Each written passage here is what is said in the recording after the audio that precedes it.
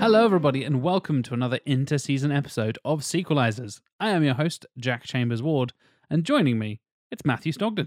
Fix a few sequels, they call you a fan fiction writer. Fix a million, and you're a sequelizer.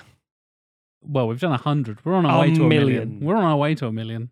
Before that, when we're just eventually fan fiction punks. How long is a million weeks? Ignoring inter-season episodes, it's going to be a while. It's like 20,000 years or something. Let me find out for you. It's going to be a while. While Matt's calculating how many sequels we will fix in a million weeks. It's 19,000 years. Christ. Back to like the Ice Age, give or take, yeah. Well, there we go. And speaking of things from the Ice Age, it's Tim Matum. One more thing, Jack. Is she aware her movie is still alive? Love it. Good Lord. Well, there's no way you would have guessed the topic from those quotes, I don't think. Because the topic Tim and I know. I thank God for that. Because it is, in fact, a Patreon pick this week. Picked by one of our executive producers, as they get to do for being executive producers at the highest of the tiers. We're going to be talking about cliffhangers this week. And a very special request twist on cliffhangers, which we'll get on to in the second episode. On the second half of the episode. We're going to resolve some of our own cliffhangers from some of our own previous pitches, which melts my brain a little bit. They won't be full pitches, I hasten to add. Matthew. Yep. You know what you did. What I still might do. I don't know yet. Matthew never knows what he's doing until he's doing it. Just doing it. The spontaneity of a Stogden. It's about just going one direction as hard and as fast as possible. Yeah. And going, oh no. That explains a lot. Matt lives his life a quarter mile at a time. I do. It is about Been family. a long day without you, Stogden. That's And fair. I tell you all about it when I sequelize again. So a couple of days then. I'll see you in a couple of days. But yes, as I mentioned, this episode is in fact, the topic for it has been picked by one of our executive producers from patreon.com/sequelizers. And if you'd like to join the executive producers, get ad-free episodes, get early access to episodes, get exclusive merch, discounts on merch, entire bonus episodes, full bonus episodes in the interseason, outtakes, full pitches, which we will be putting some pitches up for this as well, so you can have a scroll through our notes for this episode, because we're kind of doing pitches sort of for sequels to our own sequels. Yeah. Yep. All the bonus stuff is available on patreon.com/sequelizers, and the executive producers for this week are Josh Van der Sluis. Roads? Where we're going, we don't need roads. James McDowell. Oh, God. Stuart Main. Number 99, Lena! Marcus Lindstrom. Let the games begin. Xenos. Princess, you'll find Han. I promise. Chewie, I'll be waiting for your signal. Take care, you two. May the Force be with you.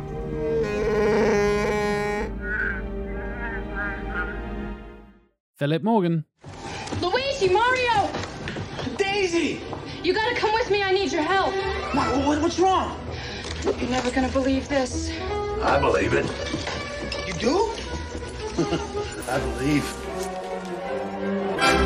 Josh Miles. Hello, Beastie. Hyper Dude Man. Is she aware her daughter is still alive? And the man who has asked us to sequelize our own sequels, sort of, and resolve some cliffhangers, the one and only Jonathan Firth Clark. Come on, hobbits. Long ways to go yet. Smoother will show you the way. Follow me. Last time in the end season, John wanted us to do Donnie Yen, and we did a thing we've never done before where we had an entire episode about one person. We're back doing a thing we've never done before at the request of Jonathan Firth Clark, resolving our own cliffhanger sequels in some weird semi-pitch thing that's not quite sequels we'd like to see, not quite sequelizers. It's something in the middle. But before we get to all of that, that's going to be the second half of the episode. The first half is us talking about cliffhangers in movies in general and kind of discussing some of the definitions, some good examples, some weird examples, the history of it, where it all comes from. You know the score if you've heard an inter-season episode before. We're going to delve into the history of cinema and some of our favorites and all that kind of stuff. And then we'll get into the double sequelizer, weird triple pitch second half in the second half. So, Matthew, where do you want to start off with cliffhangers? Should we start with some defining Let's of different define things? it. Let's Okay. define it. Let's define it. Because Okay. we were doing, various of us were doing a little bit of research before the episode. Yes. Just thinking, like, okay, let's think of some films that have notable cliffhangers. And you can stick that into Google, best movie cliffhangers, worst movie cliffhangers, and it will kick out a bunch that aren't fucking cliffhangers. Absolutely. They treat ambiguous ending as cliffhanger. Yes. Which fucks me off. The example we talked about that was like top of the list is literally the top featured result on the featured snippet on Google for like famous movie cliffhangers is Inception, which is absolutely not a cliffhanger. No. Does not set up a second movie, doesn't tease a franchise or any bollocks like that. You just have the spinning top that wobbles a bit, or does it? Ooh. Yeah, there are a handful of these things that end in a way that it's like, oh my God, what happens next? There's 3 Billboards Outside Ebbing, Missouri. There's Inception. There's very famously, and by literal definition, The Italian Job. Yeah. Yes. But they're not cliffhangers. No. Even if one is a bus on a cliff, hanging on the edge, saying, hang on, boys, I've got a great idea. Not a cliffhanger, because the it's going to be so hard to fucking clarify this. So it's kind of like porn. Oh, here we go. In that you know it when you see it. You know it when you see it. I knew you were going to go there, Matthew. And always with the porn. and with you know Stockton. how it's going to end. Oh. I think the You thing always with skip straight to the end. I mean, what? To me, the thing with a cliffhanger, and to go back to like the origin of the phrase comes from stuff like serial cinema back in the day, in the very early days of cinema, when you would have these things like Flash Gordon and westerns and stuff like that. Things that inspired Indiana Jones and Star Wars, etc. Yeah. etc. Yeah. Where you All would that pulp stuff. You would literally have a short film. It was basically like getting an episode of TV, and so they would end it often with a person hanging off a cliff or put in some similar peril that was meant to basically encourage you to come back. What's going to happen next when Jack is hanging off a cliff? Tune in next week. Yeah. And it would be usually bullshit. Yes. Because famously in a film called Misery, which is obviously a book of Misery, Yep. Kathy Bates' character says, didn't get out of the cock-a-doodle car, that kind of thing. Because the idea is that, oh my God, next we're going to find out about how they get off that cliff. Because they just saw this. There's no way they can escape this. Yeah. And then they say, oh, and by the way, they just climbed up because they had a rope on them. It's like, Anyway, no, they Jack fucking climbed didn't. up the cliff, and now we start this week's episode. It's You're not like, car what- trace. what? It's thrilling. It's like, Yeah.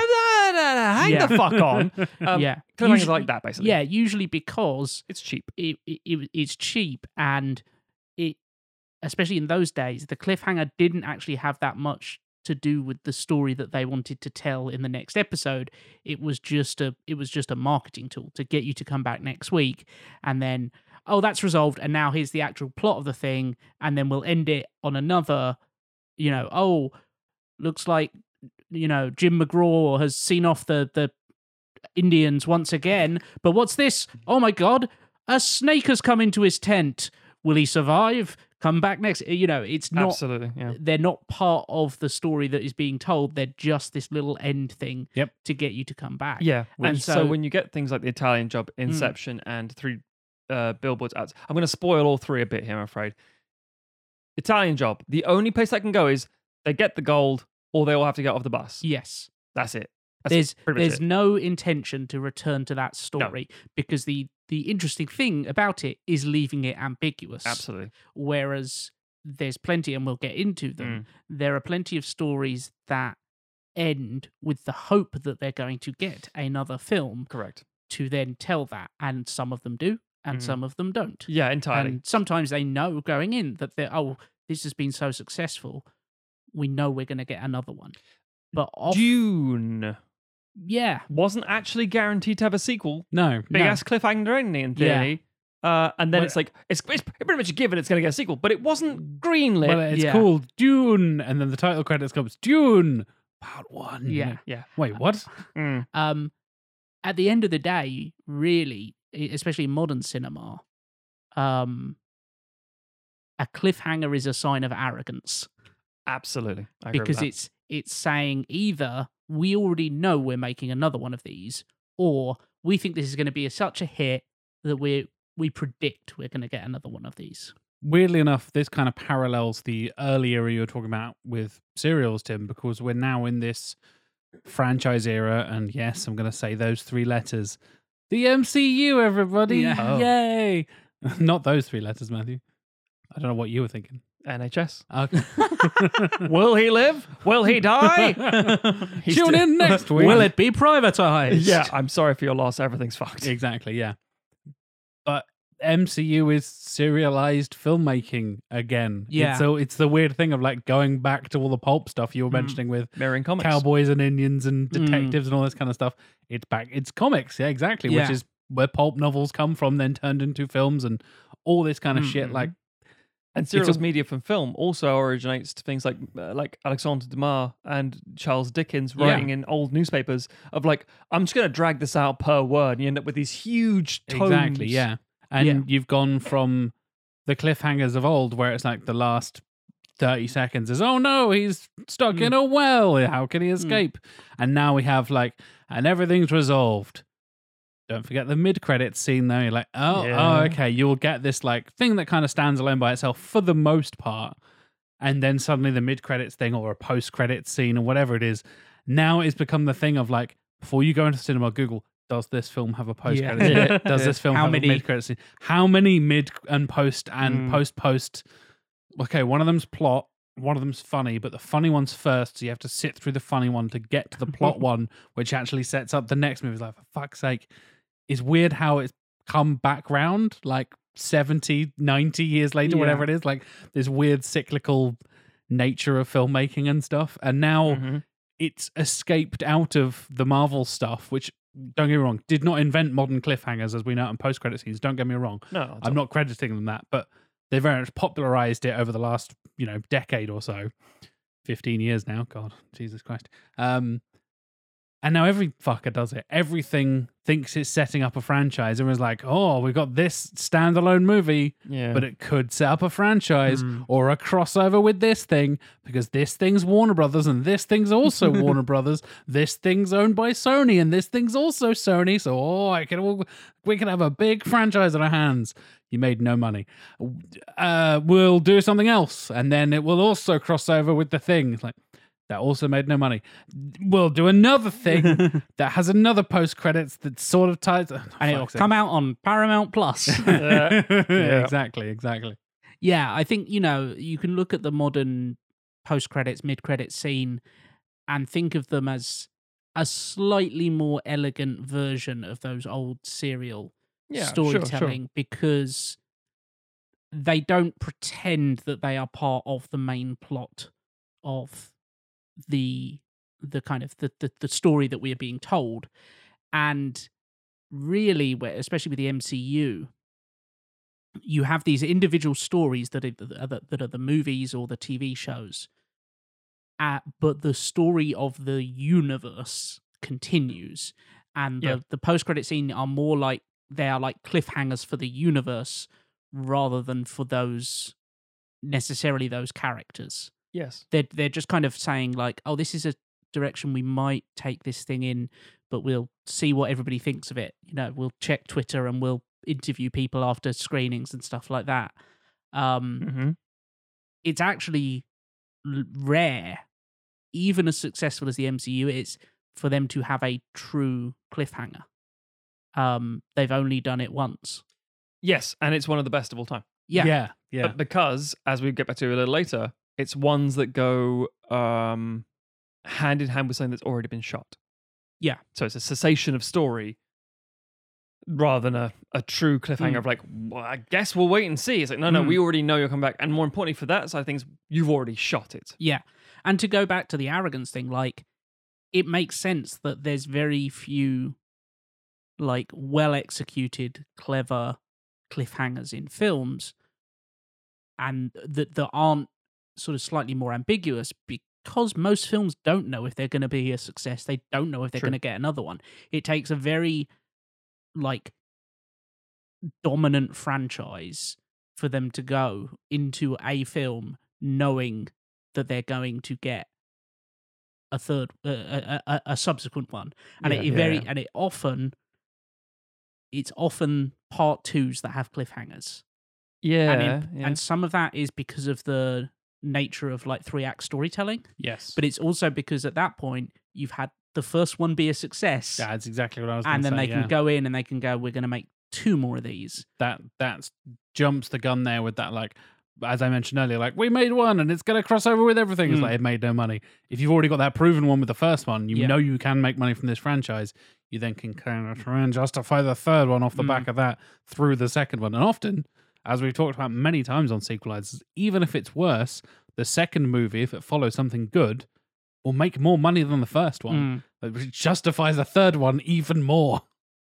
Yeah, and I think there's another factor to it as well, because just to tie all this stuff up and give a bit of historical context, as Tim said, historically these things were cheap. I don't mean cheap to shoot. I mean they felt cheap. It felt like bad writing. It felt like lazy, absolutely. Yeah. Until, and this is true for almost all sequels, until the 70s. Now, there are a lot of examples we've gone over the years. We're like, but this one was always a good one. This was like Bride of Frankenstein, one of the ones that's like, that's better than the first one. Yep. But in the 70s, and I'm going to credit one person specifically here because it's very important, the first sequel to win a Best Picture Academy Award is Godfather Part 2. And the fact that the studio were desperate not to call it Part 2. Yes. It's going to get us in so much trouble. And then from there, you had so many twos. Allegedly, Jaws 2 might have been the first sequel to have an actual number 2 from we big studio. talked about it in episode 1 of Sequelizers. Exactly. Yeah. But, again, this is to come back thing, The Godfather's another interesting outlier because not so much sequels, obviously, as we cover on this podcast, but in terms of cliffhangers, they are very genre specific. You do not often get a drama cliffhanger. No. In a drama, not a biopic, you'll get things that obviously have dramatic elements to them, but they're usually self-contained stories because they're independent, they're smaller, they're the kind of thing that you are telling a contained story that's just a one-off. And usually it's a lot cleverer in terms of writing for that. But and you don't often get those things spinning off into franchises. No, of course not. You get these big blockbuster stuff. MCU, Fast and Furious, all the big shit that's happening at the moment. Action, horror, adventure, fantasy. Horror's a lot. Scratch the surface on the horror stuff. A weird one, comedy maybe, but they're not really consequential. Comedy, it tends to be. It's a lot of a joke. It's another joke. Yeah, type thing. You know, the sort of like the 22 Jump Street. Yes. Like here's where all the films could go. Yeah. Or the Jump Street 2055, whatever. Yeah. Or it's sort of some shit like Adam Sandler thing. I was just about to say where it like ends and the wife goes, "Oh, by the way, turns out I'm pregnant," and he goes, "What?" And it like the camera zooms in on his face or something ridiculous. Yeah, but I'm sterile. Wop wop. What? All those times Kevin James punched me in the balls. Yeah. See the new Adam Sandler film, Shooting Blanks. It is a very strange, weird one, and people have some in the same way that people can't categorize irony very well. A lot of people can't identify a cliffhanger. It's just, again, the open-ended or ambiguous ending. And think, how long is the story going to continue from this cliffhanger? Probably another beat, but then the story will start again. Nope, then that's not a cliffhanger. If it exists that it almost cannot continue without it, that's a cliffhanger. Which, having said that, there are essentially we're kind of thinking as like, oh, good cliffhangers and bad cliffhangers, but really that resolves into cliffhangers that get a resolution and cliffhangers that don't. Thank you, Tim, because I think, and this is going to sound like a bold thing to say, I think every single cliffhanger is a good cliffhanger. Yeah. Because it's only, and this is why we addressed this years ago on a previous episode, and I sort of still stand by it, that I rated Pirates of the Caribbean 2 Dead Man's Chest fine. It's a pretty decent film. But its sequel at World's End was worse. And I was like, well, why is that, Matt? It's like, because the second one did what it needed to do. The resolution of that cliffhanger was the problem. The cliffhanger itself, although frustrating in a way, wasn't a problem. In the same way that we talk about The Matrix. Matrix Reloaded, big cliffhanger. And Matrix Revolutions, yeah, sure, fine. The cliffhanger didn't go as well as I'd wanted it to, but you know what? It did the bits and pieces there and things. But there are so many films that exist that I both hate and love. Literally two off the bat. One I remember when I was very, very young is Super Mario Brothers 2.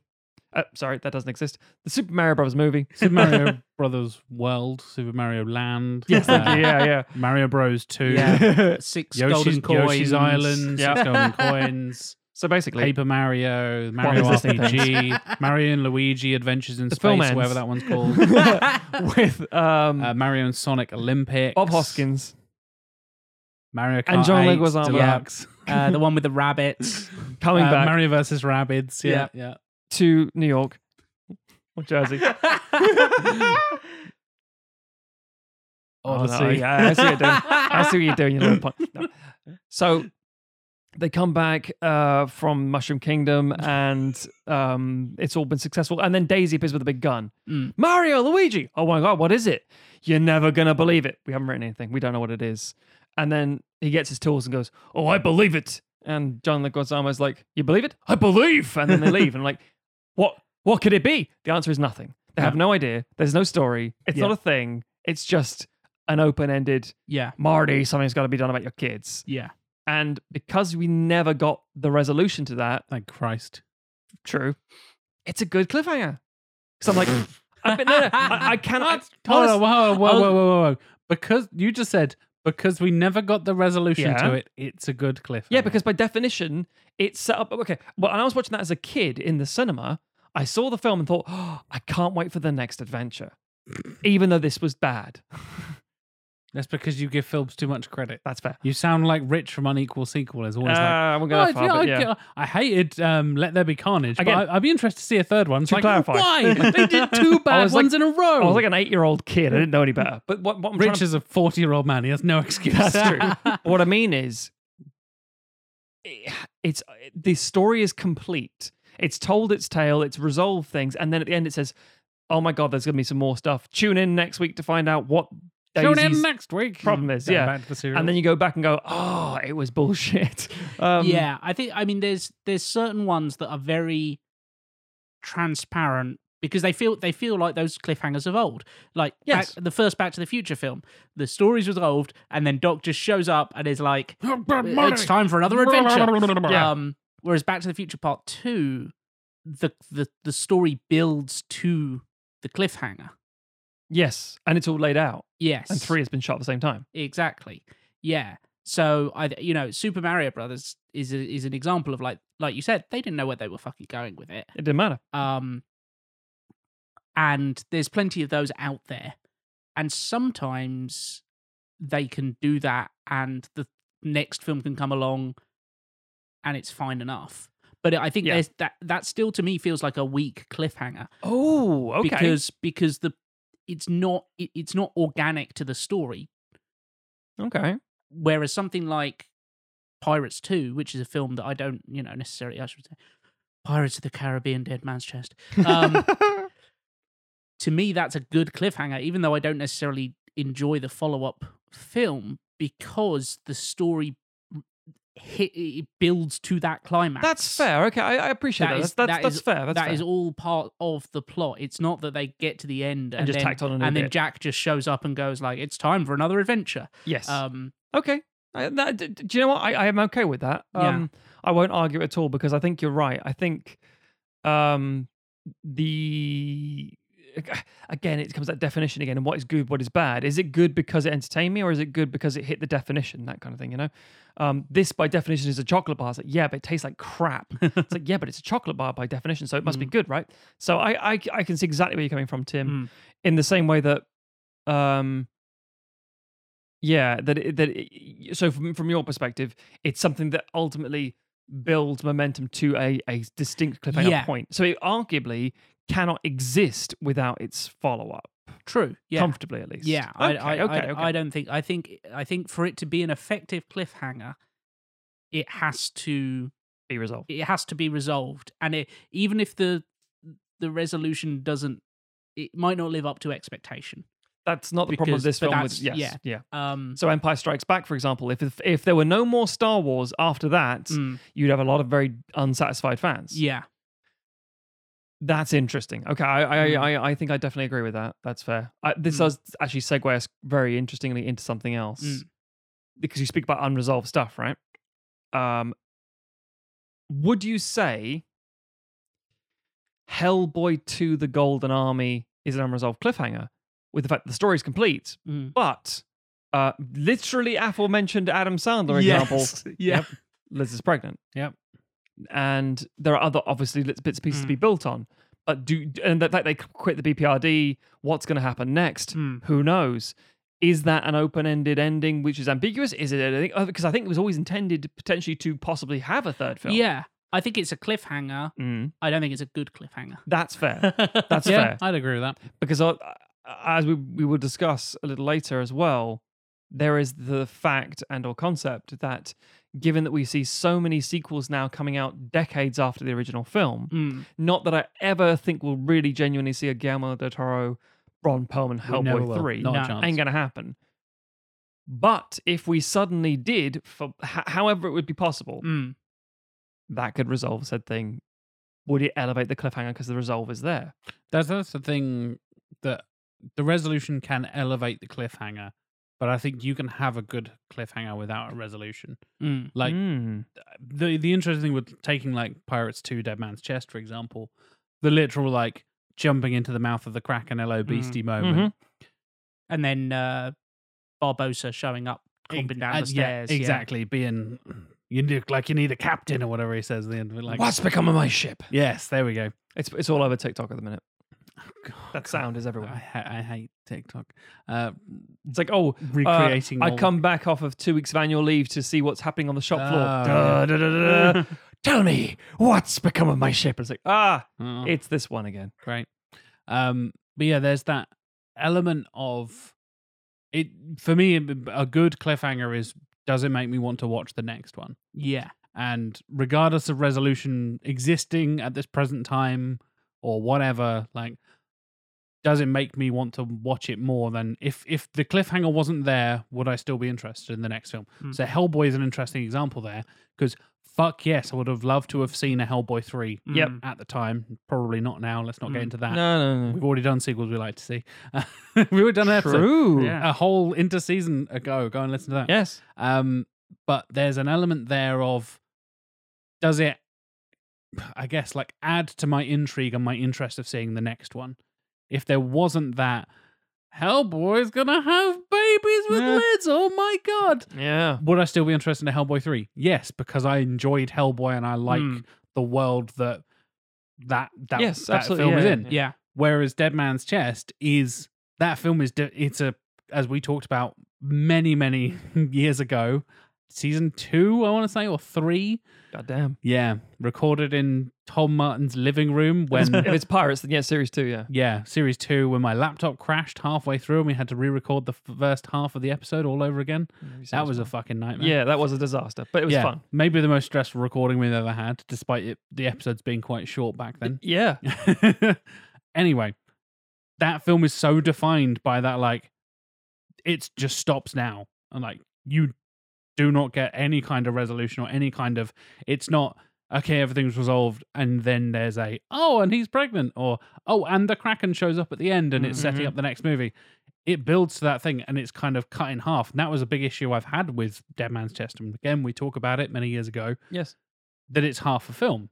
Yes. In the same way that so many things that are filmed back to back, we talk about like the Matrix sequels, Matrix, Lord of the Rings, Lord Hobbit, of the Hunger Rings, Games. Hobbit, Hunger Yeah. Games, exactly. They will have this like part 1 or part 2 element where it's like, oh, it's the Mockingjay part 1 or blah, blah, blah, blah. Breaking Dawn. Breaking Dawn, exactly. Yeah, it's cut in half basically and split into 2 movies for basically no reason. Ching. But that's it, yeah. Mhm. But narratively and like structure-wise, there's no real reason to do that, and that counts as a cliffhanger, I guess. But it's the lazy kind we were talking about earlier. To me, like Okay, that yeah. works as a cliffhanger, but I'm like, I'm not more interested in seeing Pirates 3 because of that. I'm just like, okay, yeah, I guess I got half a movie. What weird enough, I was watching RRR with my wife the other day, and for those who don't know, it's a Tollywood film, and it's 3 hours long, which is just a little bit over a Batman.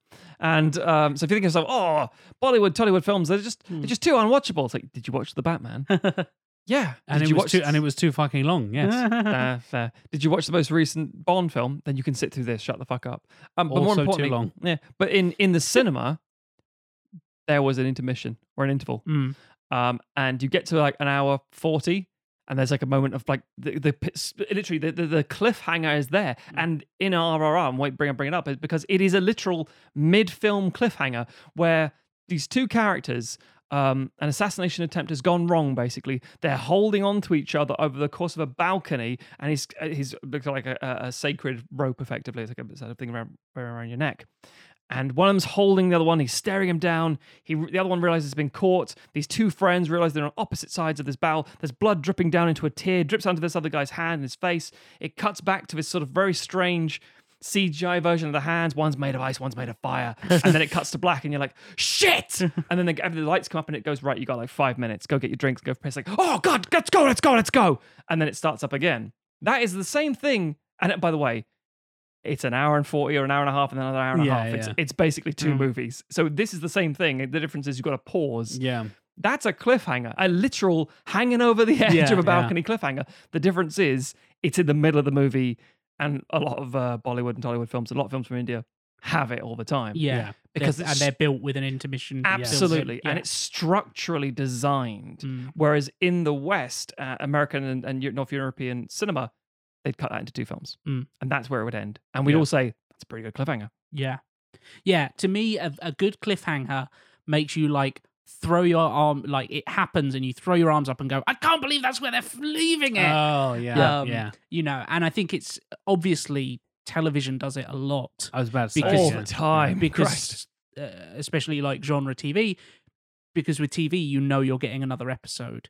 You know, Usually. It's the one that ends on like 3 seasons in. You go, oh, that was so good. Yeah. Show me series 4. There was no series 4. So, what do you mean? It was cancelled. What do you mean it was cancelled? Films do the same thing, but obviously there's fewer of Yeah. them. Easier to get something out of it as an experience because you've invested less into it in theory than the hours and hours you've invested into a TV series. Yeah.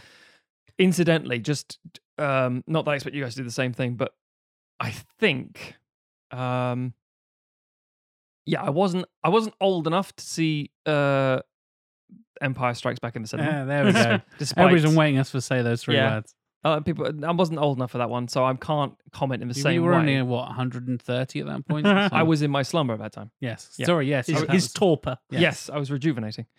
What? But basically, had I seen that in the cinema, I imagine that would have been my ultimate cliffhanger moment of like, oh my God, I cannot believe that was where they left it on such a downer. Yeah. What the fuck is going to happen next?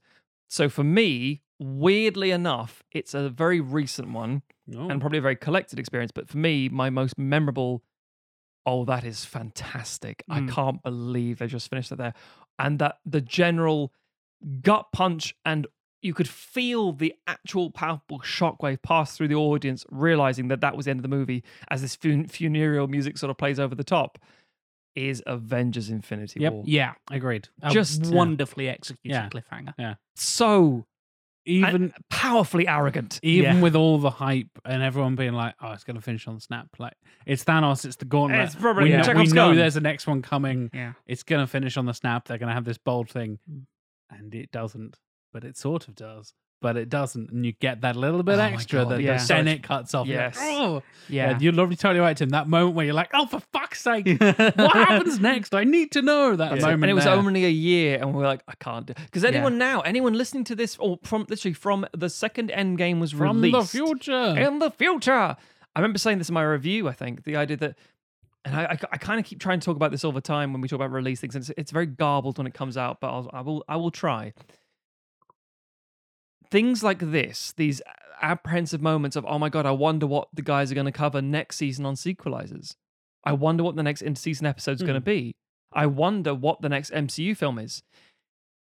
I wonder what the next Star Wars film's like. Oh, how are they going to resolve this? It's ephemeral. It only matters in the moment because I now have a catalogue of all of it up to this point, obviously. So I'm like, that unless someone is actively telling you, do you really want to see Lord of the Rings? I really do. I haven't seen the films. Fantastic.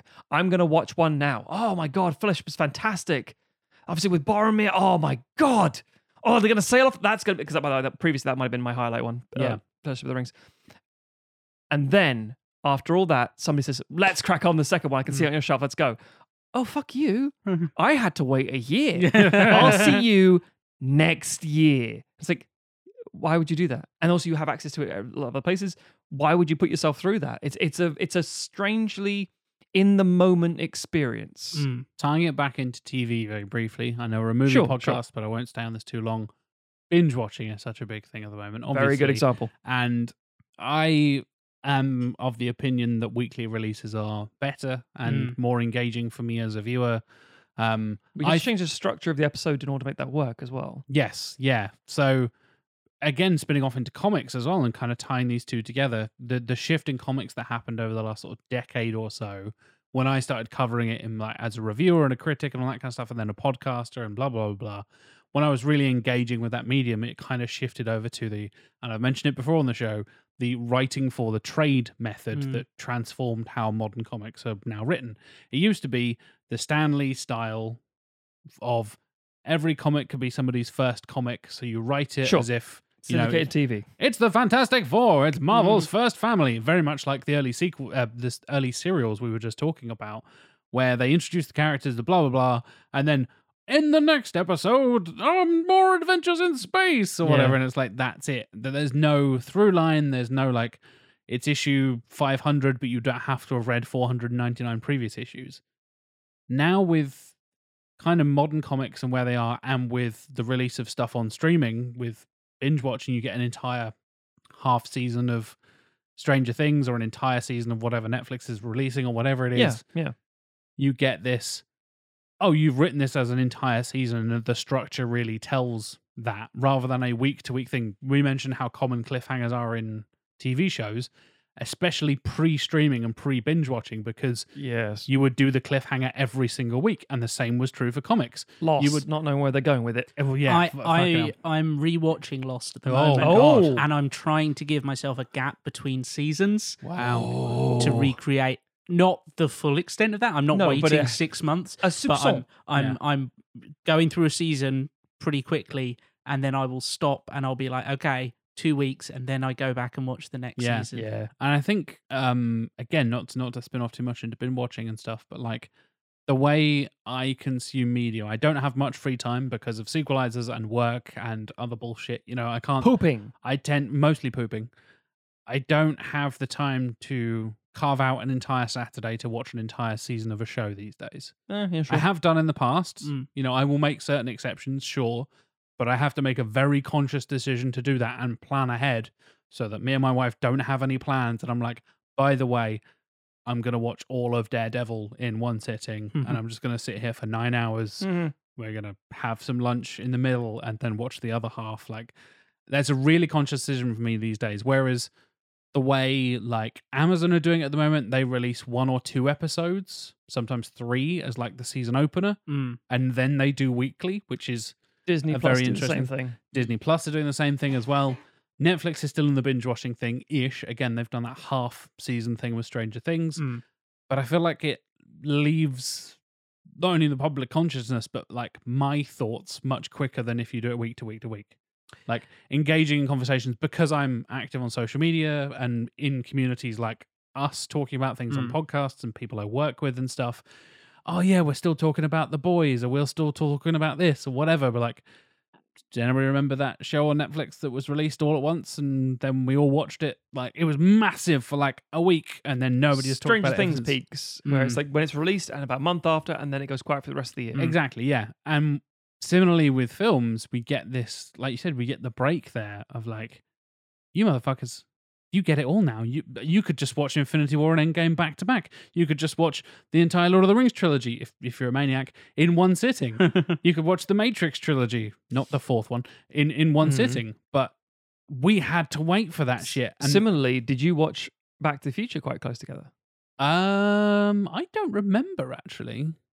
I have no idea. Probably young enough that you wouldn't be able to really discern it very clearly. Yeah, I don't know. But like, because we all should point out, we're saying this like, oh, you fucking people. It's like, we are also the generation who said, oh yeah, I watched all 3 Star Wars on the weekend. This is true for every generation. Subsequent generation. Yeah, exactly. I'm trying to remember how they spaced out when they did the 1997 reissues, the special Star Wars? editions Oh, of the Star prequels. Wars. I think they were a couple of months apart. Yeah. It wasn't a long time, but it was long enough that it felt like pre-prequel releases were Yeah. like, Yeah. we're going to release they these weren't things. tripping Are people over each still other. interested? No, they were definitely separated out. I think it was about a month, I think, if memory serves. It was like June, July, August. That sounds about right. Or something like that.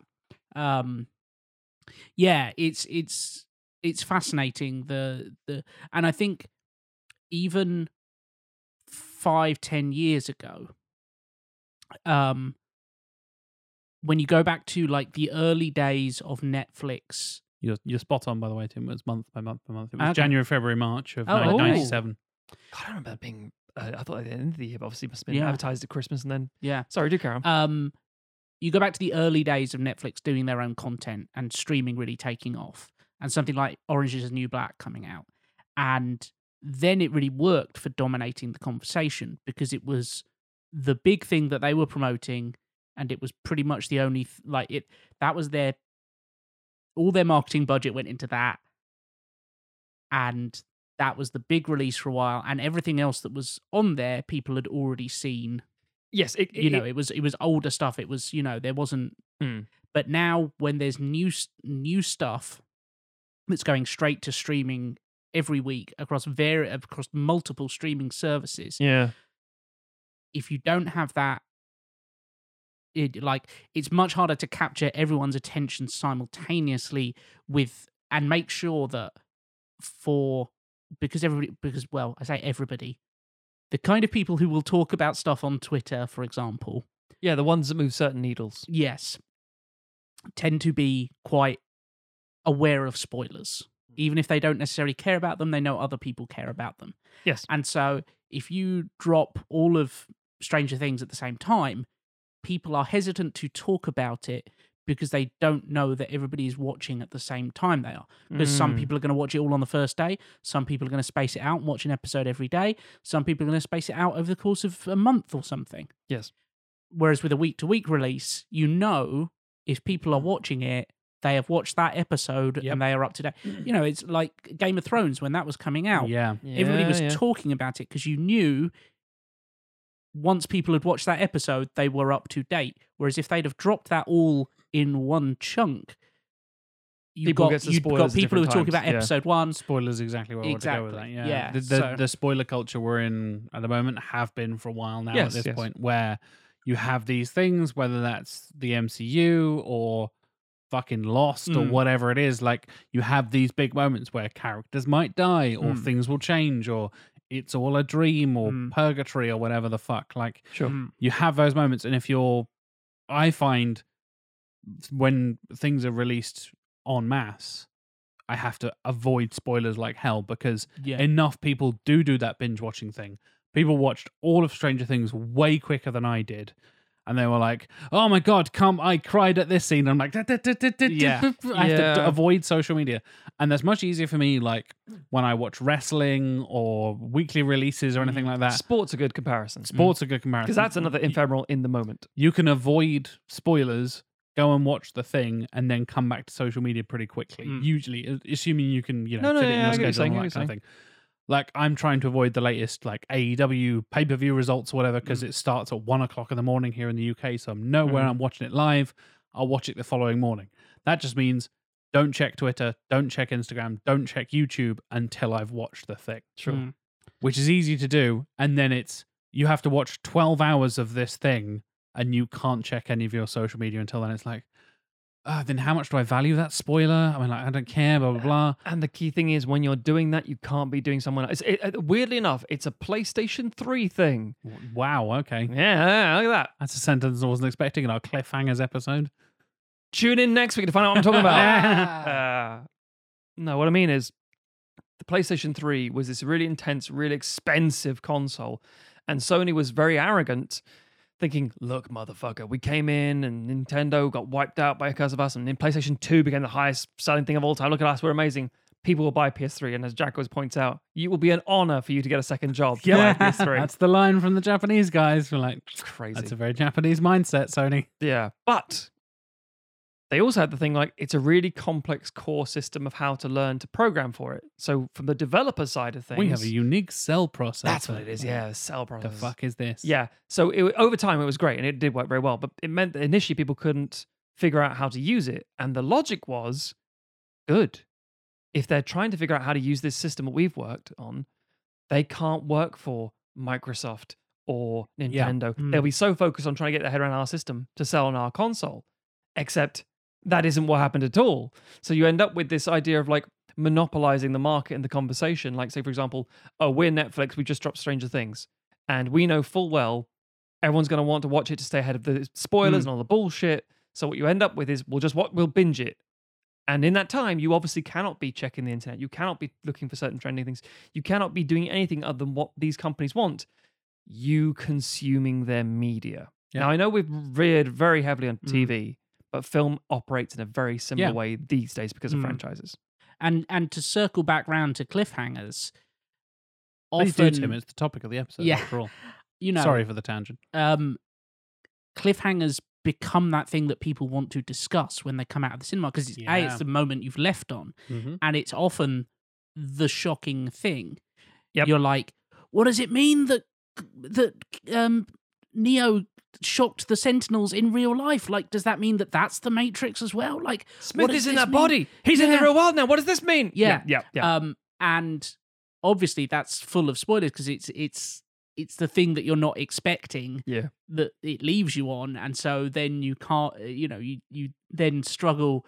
It's the Simpsons joke of like Homer walking out of the cinema having seen Empire Strikes Back and going like, I can't believe Darth Vader was his dad. There's a really, it's so arbitrary, but I will share this with you. I may have said it before. I go to the Odeon in Norwich a lot, and I really need to say that again. I go to the Odeon in Norwich a lot. Now that restrictions have lifted and stuff, you're back. I went a lot before the restrictions. You went a lot during the restrictions. Compared to most humans. You went more during the pandemic than I do in a typical year. That's absolutely accurate, yeah. So I also support other things like Cinema City in Norwich, which is a great independent place, etc. But the point I'm trying to get to is... a film quiz there, for example. I do. The point I'm trying to get to is that I'm there frequently. And...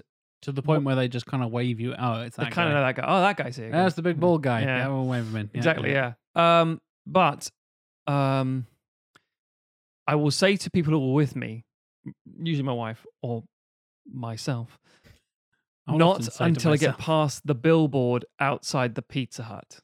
We're not saying a word about this film. I like the idea that would become a phrase. That's I say it so much. And not past the billboard on the Pizza Hut. Yeah. So what you do is you you leave the cinema, you walk past the sort of the open square area with all the restaurants around it. You turn right and you go just halfway towards the car park. The proverbial Pizza Hut, if you will. The Pizza Hut.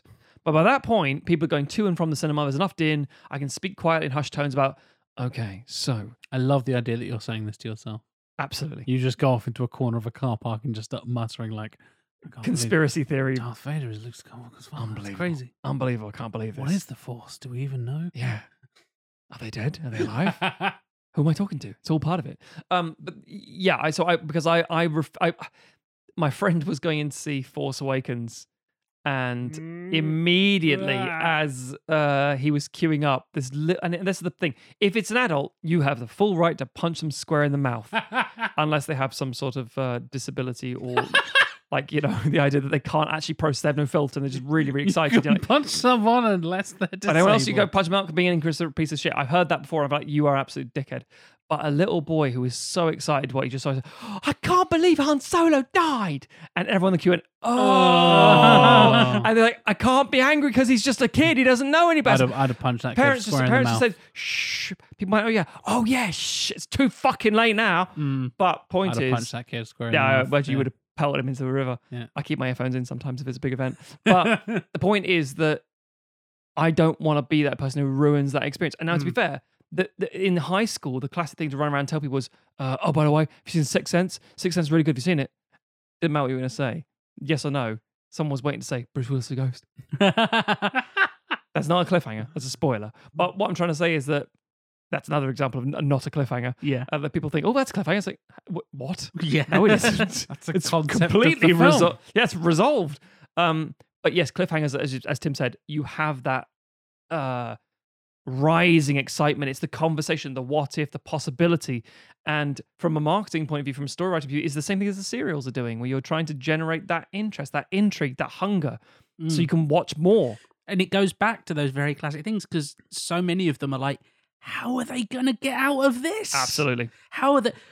Oh, those Duke boys done fucked up this time. How are they going to get out of this one? Yep.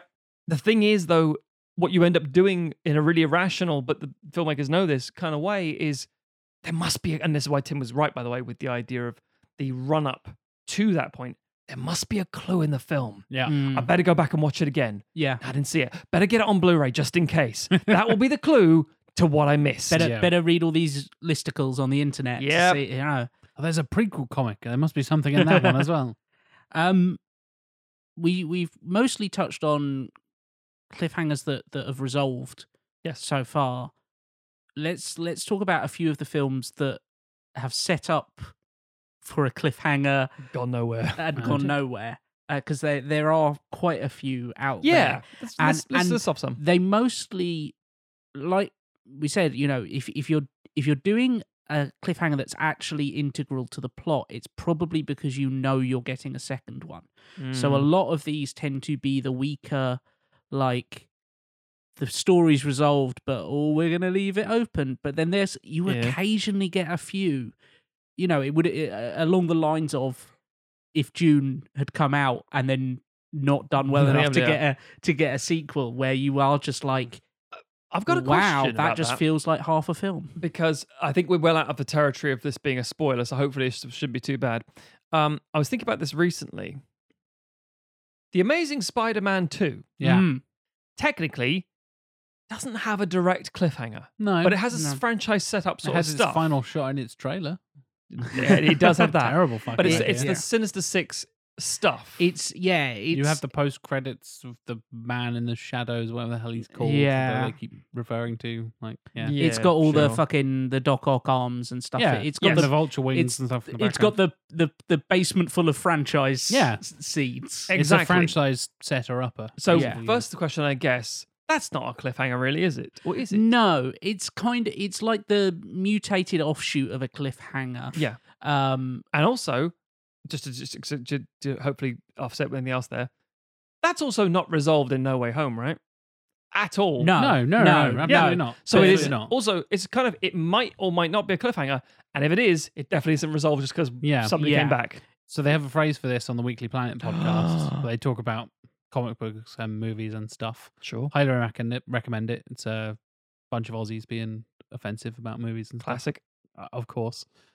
If you've heard of us, you've probably heard of them. They're way bigger than us. I don't know why I'm recommending a podcast with millions of listeners. Sponsored by. Exactly, yeah. They have the phrase, the game is afoot, which is did it try and set up a franchise in the middle or towards the end of this film? And they're basically like, for want of a better phrase, dock points from it of like, okay, yeah, I mean, it was good, but was this a game as a foot movie? And they're like, yeah, it was. Yeah. The fucking Sherlock movies, like always setting up the next one on this every franchise. single fucking Resident Evil movie's got one of those moments. Exactly, That is the perfect serial version where the next one starts and it's like, don't worry about that. Yeah. And all the zombies escaped and they're super smart now. But don't worry about that. We're in a different city with different characters. You're like, Yeah. wait, what? My name is Alice. Exactly, yeah. My name is Alice and I'm a zombie sort of. Fucking Chronicles thing. of Riddick. Yeah. Anybody? Yeah, exactly. So yeah, that is a fucking annoying trait where they set up a thing in the middle of the movie and there isn't even a cliffhanger. It's like, look at all the potential Spider-Man villains. Anyway, here's Rhino again. You're like, wait, what? Yeah, Is that where you want to leave us? Okay, fine. I mean, one that does a similar thing, but I think this one also has a cliff. I have not seen the film, so I'm just aware of it. Is the 2017 Tom Cruise Mummy? Oh my God, yeah. Which has a chunk in the middle where Russell Crowe shows up and is like, "Hello, I'm Dr. Jekyll. Yeah. There's all these kind of monsters out. There's a whole dark universe that you're not aware of. There's an initiative. The event. I mean, bunch of boys. Bunch of lads. Yeah. An extraordinary group of bunch of lads. Shit. That's the most Irish fucking dark universe version. Yeah. There's a bunch of lads out there. Can't say the word like initiative. Can't say like an extraordinary Ensemble. league. Yes. It's a bunch of lads. It's a cluster of dicks. Yeah. Yeah. No, you're right. And Yes, it does set it does it up, have Tim. a cliffhanger ending as well because Tom Cruise. Spoiler alert. Oh fuck yeah! Sorry, everybody. Is alive or whatever. Well, he's like, wake up, wake up, wake up, and he has like a monstery face, like it's Morbin time. And that's another one that has it. We'll talk about Morbius in a second.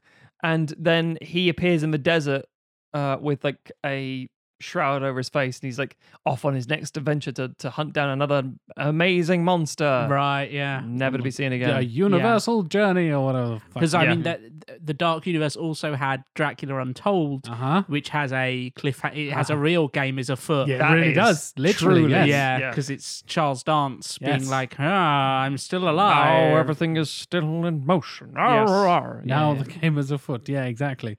I think, again, it's this modern era of franchises where you get stuck in with shit like Dracula Untold and The Mummy and all this stuff where they're like, yeah, we'll get a franchise. It'll be fine. I mean, they didn't make any money, but we'll be fine. Yeah, we'll be. Don't worry about it. Fucking. We'll just presume we'll get like 2 to 6 more movies, and then we'll just work from there. It's like, okay, that massively bombed and is terrible. Like, but I mean, we just make a different one. Like, yes, yeah. You're gonna tie them together. If they make money, they don't make money. So okay, what's your plan now? Morbius? Wait, what? And it ties into the MCU? No. But yes. And Venom? No. Well, yes, but no. But yes, but no. Also, not the MCU, but yes, the MCU. Don't. The fucking post-credit scene. We have not talked about Morbius on this show. Thank God. We're going to briefly touch on it because at the moment it's unresolved. I mean, they released it a second time and it bombed a second time. So I can't imagine we're going to get an extensive Morbius franchise. He might show up in some Sinister Six bollocks or something. I mean, I think it's a cliffhanger. They keep trying. Shit. They keep trying to do these fucking Spider-Man films without Spider-Man. Yeah. And can't wait for Craven, right, boys? Yeah. Who's no longer he's not a hunter. He's a conservationist. Yeah. Craven the conservationist is not as cool. Godzilla Craven's last stuff. conservation is not as cool. Yeah, no, but they're the real warriors. They're also the real villains, right, guys? People trying to stop big companies from doing something. I think they realised he can't be a big game hunter and also the protagonist because big game hunters are dicks. Almost like he shouldn't be the fucking protagonist of a movie. Almost like he's an antagonist. He should be Van Pelt from Jumanji. Yes, it's exactly. like literally that. Yes. Now, this is an interesting thing. I think I'm going to say this before we move on back to what Tim was saying about the unresolved, because I think there's a slight difference between a cliffhanger and a franchise setup. Because they're not one and the same thing. No. They can be. They can be on not occasion, but not exactly the same. Yeah, but unresolved. We're going to rattle through some titles now because I think this is going to be one of those things. Whip them out for us, man. Thus far to date, Alita Battle Angel. Oh yeah, I don't care. That's a film And everyone forgot about. That's a proper cliffhanger. Yeah, That is, fucking. we went into this. There's big questions left unresolved. Yeah, it's unwatchable without. Well, that's not true. You can enjoy if you. You could have just left sure. it. It's unwatchable. Yeah, you could enjoy the experience probably. But if you want to enjoy a holistic experience where everything is there, it's almost impossible because it's open ended, and yes, it has a first, second, and third act, but it's still so unresolved that, and not like only really nerds care about this lore detail or how does it end at the end of the thing? No, I don't mean that. Yeah. I don't mean that at all. I mean, This is very much a what if Infinity War stop. came out and then you didn't Yes. get Endgame kind of thing. Absolutely. And you end up with the idea that, I mean, okay, put it this way. At the very end of Alita Battle Angel, by the way, amazing OVA, really cool comic, meh film, you are only introduced to the real antagonist in the last minute, and it's Ed Norton. You go, oh shit. Yeah. Shit. And she raises a sword up to the sky fucking city where they're all living, and it cuts to black. And you're like, well, no. Jesus Christ. And again, we mentioned vengeance that will never happen. no, that's nothing. So in other words, for a modern audience, it's a question of saying like, oh, shall I watch Battle Angel Alita? It's like, or shall I introduce it to somebody? What's the point? It becomes futile because it's the whole thing is. I mean, you've bits and cool moments and things, but ultimately it goes nowhere. Well, I have no answers, and someone usually produces like a comic or a document or something. Yeah. But yeah, so we mentioned like the Mummy and Dracula Untold and Super Mario Brothers. One I'm grateful for the fact that it didn't go anywhere is Green Lantern. Says the man with, and I've done this before on the show. It was like more than a dozen Green Lanterns in this room, I believe. You literally are wearing a Green Lantern ring as we speak. Yeah. I culled them back a little bit, so I'm upstairs now. Oh, okay. There's still like 15 in this room. Yeah, it's almost as many as there are Assassin's Creed. Yes. There's a lot of things I like. But basically... what all that? Matt likes things. Matt does like things. Matt doesn't like having money in his pocket for some reason. Matt doesn't like Martin Campbell's Green Lantern. I do not. Few people but I own it on Blu-ray. The point is that... you're a massive. I don't know why I own it on Blu-ray. That was sent to me as a review copy, if I remember correctly. Either way, it ends in the sort of like, oh, the superhero will ride again, yada yada. But it also sets up Sinestro, the entire Sinestro Corps. It sets up Sinestro, yeah. Yeah, and I'm like, the most frustrating thing about that was that Mark Strong was a fantastic Sinestro. It might be the best thing about that film. He's probably the only good thing about that film. Yeah. And it's remarkable. Oh, and the other thing, I think that Blake Lively and Ryan Reynolds met on that set, and they seem to be like a good couple. Yeah, that's the only thing that came out of that film was good. Yeah, if only the chemistry showed up on screen. Yes. Oh, and then obviously because Green Lantern was went the way it went, we got Deadpool. And at the same time, if the Green Lantern film had gone better, we wouldn't have had Man of Steel. Yeah, that's a weird thing to think. Yeah, this would have been the start of the DCEU, and that was set the tone as this. Weird, isn't it? I would sacrifice Deadpool so we don't have Man of Steel and Zack Snyder's I DCU. actually agree. I'd be fine with that. Deadpool's fine. I like both of those movies. Whatever. If Green Lantern worked and was the start of this universe, you're like, fuck yes. But if it stopped the DCEU as we know it. Because again, it had a bit of a Marvel kind of feel to it. Well, Mostly. it's so close to being Iron Man. Yeah. Because it came out, what, a couple 2 of years 3 years afterwards. I remember being at Kapow. 2008 to 2011. It was Thor and Green Lantern being pitched at the same thing. Yeah. So it was at the very early stages. Yeah. It set them back, basically. But the point is, that was another cliffhanger, which is like, it's going nowhere. It doesn't kill the need to watch the film, but the film being Green Lantern stops the need from seeing I was that going to say, film. it's existent and kills your need to watch that film. Another big one for me is The Predator. Mm-hmm. With its, we're going to go to space in this fucking suit. In this terrible looking... Christ. Oh, another prime example, another sequelizers classic. Independence Day Resurgence. Yeah. This fucking orb turns up like, we're going to go in space. It's like, no, you're not.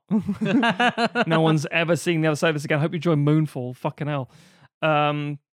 Yeah, I mean, other things that set up franchises didn't go anywhere. Things like the Golden Compass and lots of other, like Yeah. the Seeker, Oh, yeah. like other bits of young Yeah. adult fiction. That's like, here's one of them. The didn't do as well. post Harry Potter, where every studio's trying to find Yes. a YA book to adapt. Yeah. and Yes. God, I don't, Yeah. I don't miss that era. of Spiderwick cinema. Chronicles. And, Yeah. Maze Runner, all that kind of shit. Yeah. What was that terrible one that Kenneth Branagh did recently on? Not the Mortal. Oh, Artemis Artemis Fowl. Fowl. Artemis yeah. Fowl. That was fucking awful. That was I terrible. loved the Artemis Fowl book when I was a kid. But Great idea for a film. Yeah. Terrible ass film. Yeah. Yeah. Good Christ. So there are lots of ones that are out there that have just been unresolved, left these cliffhangers that literally, by definition, are exciting because you want to see the next part of it. As I mentioned about the Super Mario Bros. Like when you're a kid, you're like, oh wow, well, what could it be? What could be the thing that's happening? I mean, Mario believes it. I guess I believe it too.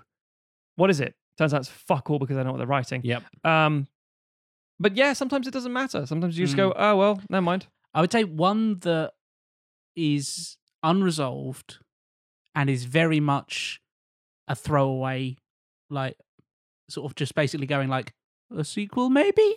Yeah. That I do actually like is Deep Rising. See, Tim, you and I like Deep Rising. We do. We're some deep rising shills. Yeah. We're real deep heads. We rise in that deep head. Yeah.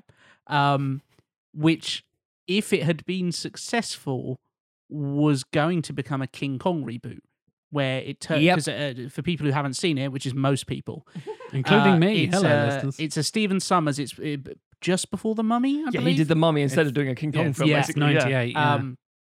It's a monster movie set on a cruise ship where these sort of kraken, giant squid, worm things yeah, come up and take over while a diehard on a cruise ship is happening. Yes, and it ends with the cruise ship being wrecked and the protagonist and I think a couple of other survivors wash up on this beach. And throughout it, the protagonist, who's played by Treat Williams, fucking Treat Williams, yeah, brilliant, is always going, now what? Yeah, like, you know, kind of now what? It's becomes his little catchphrase. Yes, and they wash up on this beach and they're finally safe from the monsters. And then it's on this tropical island, and then you just hear these like monster noises from the island, and I think some trees shake and stuff like that. And it just ends with him going, now what? Yeah. That's something. I know what you mean exactly with that one, and that's the kind of thing that would have been really interesting to see. In the same way that I think we are getting a Cabin in the Woods sequel, possibly. There was talk about it the other week. I don't think it's that's happening. so entirely. I mean, the end of that film is the world ends. Yeah, that's not a cliffhanger for me. No. That's No, the end. That's yeah. The definition of resolving it is Yeah. you're all fucked.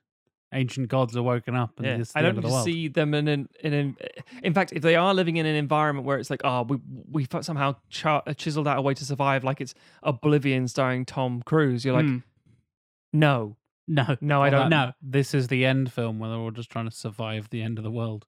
That's fine because they end up in heaven. Sure. Yeah. Spoilers. But yeah, we should sorry, stop talking about cliffhangers of yore and talk about cliffhangers of Ow. Yeah. Love it. But I mean, I'm very tired. That wordplay shouldn't have worked and didn't. Our own cliffhangers. And to give a bit of context before we go into this is all the executive producer, Jonathan Firth Clark, wanted us to talk about. This cliffhanger thing we just had a conversation about for the last hour or so. You're welcome. Yeah. That wasn't what That he was asked us for. turning it into an episode. Yes. Jonathan Firth Clark is sitting there going, when are they getting to the fireworks factory? Yeah, get to the bit I asked for. I want to know how it ended. Now, I know John's favourite bit of the episodes are the pitches, which I find fascinating. Some people don't like the pitches as much. Some people couldn't give a shit about the pitches. Yeah, fair. And care more about just us talking about movies and stuff like that. We like to appeal to everybody. Yeah, we try and that's why we have the two halves, right? That's why we used to cut it in something half to in a really piss off weird way. everyone. Yeah. We used to literally cut the episodes in half and have it like discussion in 1 week and then pitch in the second week. There were a which lot that of was bad times. Mad. But yeah. I think this is, as you said, entirely due to Jonathan, but we just added an extra first half on there as well. Yes, and therefore those people are going, oh, hang on, do I have to listen to 3 additional episodes to get to this one if this is my first episode? The answer is kind of yes. Go back and listen, folks. But we have got enough to cover you. But we'll get to that in a We'll second. signpost it. We'll give you some synopses and some details and stuff. We will. In a moment. Jack, watch out for that cliff! Oh, how will we get Jack? Tune in a couple of seconds. Today's episode is brought to you by HelloFresh. Do you feel like you are stuck in a dinner rut? With HelloFresh, you get fresh, pre-measured ingredients with mouth-watering seasonal recipes delivered right to your door. Skip all those trips to the grocery store and count on HelloFresh to make home cooking easy, fun, and affordable. You can now enjoy cooking and get dinner on the table in 30 minutes or less. With over 25 recipes to choose from each week, there is something for everyone to enjoy. All recipes are designed and tested by professional chefs and nutritional experts to ensure deliciousness and simplicity. I've used HelloFresh in the past. My parents were using it at one point. Not having time to cook meals is a reality for many of us, and giving you the exact ingredients is one of the best ways to expand your taste horizons. So I genuinely support this service, and if you go to the link in our show notes, you can get 50% off your first box and then 35% off your next 3 boxes. That's the link in the show notes for 50% off your first box, then 35% off your next 3 boxes. HelloFresh, the #1 meal kit. We are also sponsored by Audible.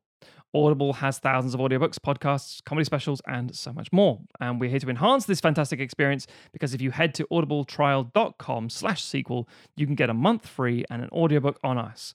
I'm going to recommend, it's only like an hour and a bit, hour and 50 minutes maybe, Cliffhanger by Jacqueline Wilson. It's the story about a kid named Tim who goes on an adventure holiday and hates it. Oh, just like real Tim. Yeah. Yeah. Fucking hate adventures. As we learned in the Goonies. The Goonies episode is the same thing, yeah. So get on down to audibletrial.com/sequel for a month free and an audiobook on us. Audible. Ooh. A little bit of Futurama. Aroo. Every time. Right, so I'm going to go back, all the way back to season 10, episode 1. Jack, how did you get off that cliff?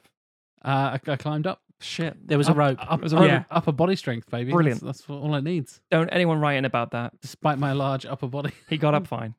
Everything's fine.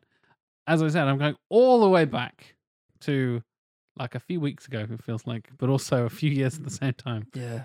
The previous season, so like 12 weeks ago, give or take, to season 10, episode 1, where I did my Star Trek Into Darkness fix, which is a sequel, of course, to the Star Trek 2009 movie, and didn't set up beyond, it set up another thing that doesn't exist.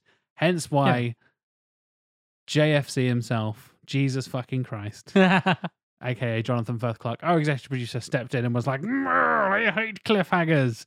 Fucking finish your pitches. And I was like, well, that's not the point.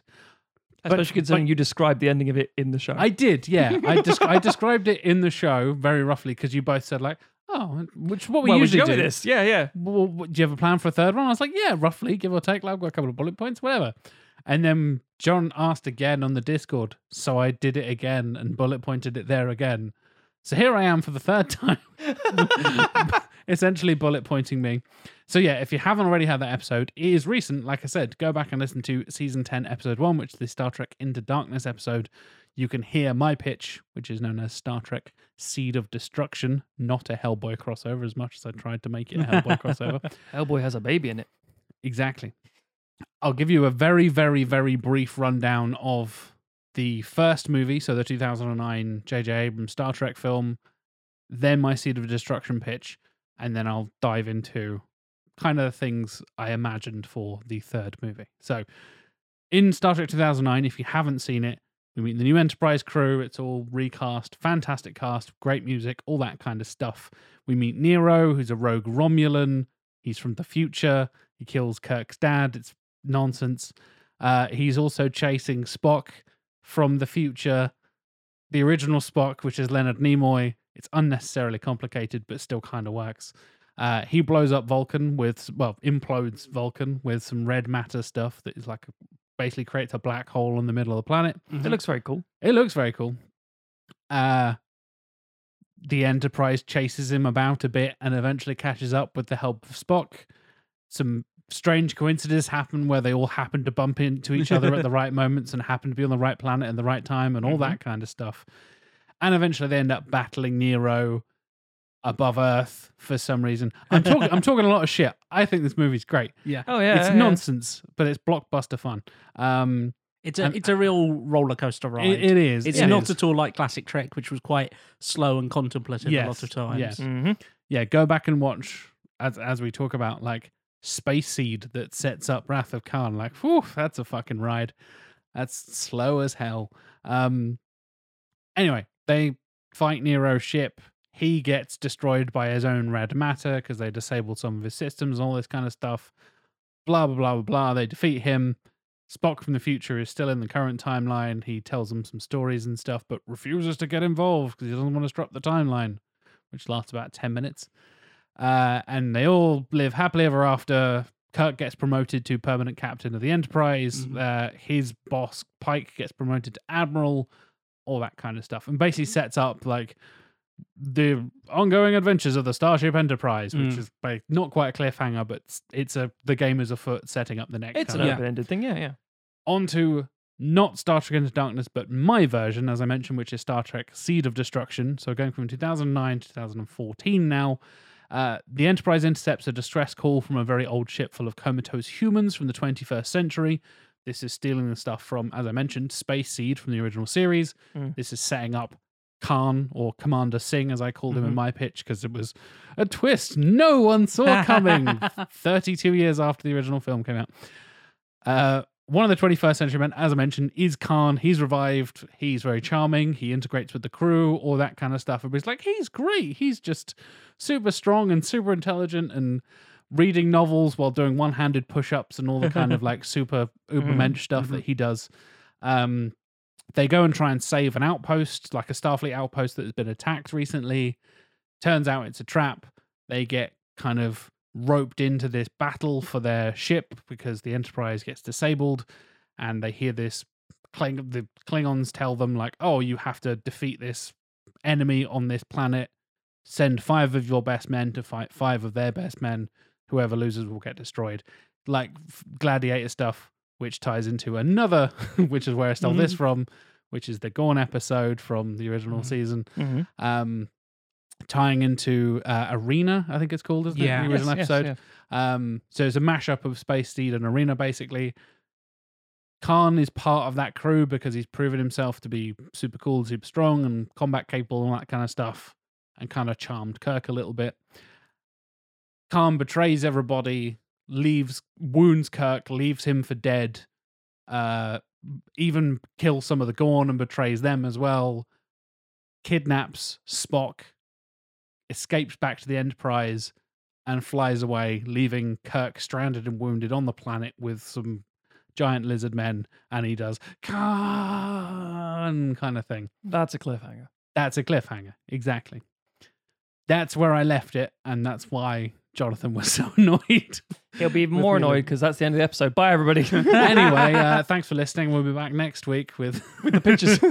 Yeah, but what I briefly touched on in the episode, and like I said, I've kind of discussed on Discord and a couple of other times, my plan was to then have Kirk teaming up with the remaining Gorn, kind of enemy of my enemy is my friend kind of vibes. Yes. They've all been betrayed by Khan. They've both had crewmates killed by Khan, all this kind of stuff.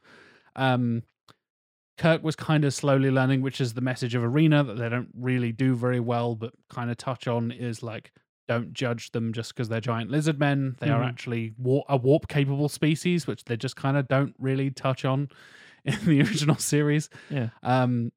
They become allies. He's able to look past them being giant, terrifying lizard men. Khan fully takes over the Enterprise and basically kills any crew who disobey him. He is ruling with an iron fist, all that kind of stuff. He goes back to his old ship to revive his old crew, blah, blah, blah, all the kind of stuff you'd expect from Khan. He then, in that process, Bones basically refuses to wake up the crew. Oh. And this is the bit I'm not sure about, and I kind of want to do a little bit of workshopping with you as we do on Sequelizers. He would try and convince Bones to, because of like, the only doctor around who can actually do this sort of thing is going to be Bones. Plot device, whatever. And he would either like maybe cripple Spock or kill Spock or something, like one of the main characters. I don't want to do the whole killing Spock thing again necessarily. That's why I'm hesitant to say like he just kills Spock. Yes. But the way he convinces Bones is basically he murders or mortally wounds or cripples one of the main characters basically. And do they have to be crippled specifically? no, not at all. Because Not I at all. think the threat in I actually think the threat in Into Darkness actually works quite well here, which is a different one. Of I will shut off the life support system and I'll walk over everybody's cold corpses. I only need you alive. Yeah. And I think the threat of it and Bones knowing this guy will do it. Yeah, I don't think you actually need to have the full follow through with something lasting impact wise. I think the threat would be realistic enough, but that's my opinion. Or you do another nod to Wrath of Khan, and you bring back the worm things. Oh wow, Oh, yeah, yeah, the SETI Alpha yeah. 5 shit. Yeah. Yeah. Yeah. He does something horrible, terrifying that convinces Bones.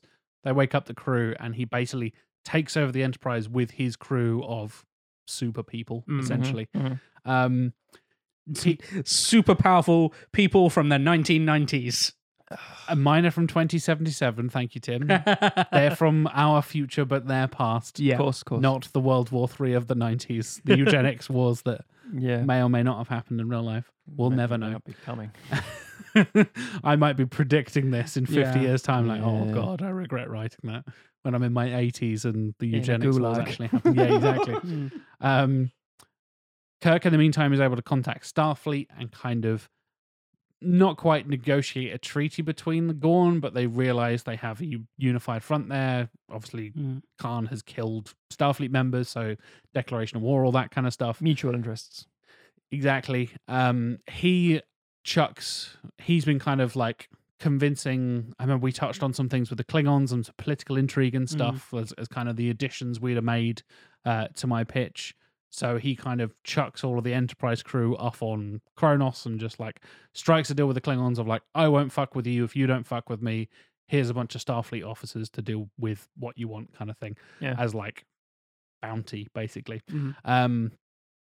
Eventually it will culminate in, and this is kind of what I touched on the episode, Kirk, the Gorn, and some like Starfleet reinforcements battling Khan in the Enterprise and some Klingons who are then like teaming up with him against them.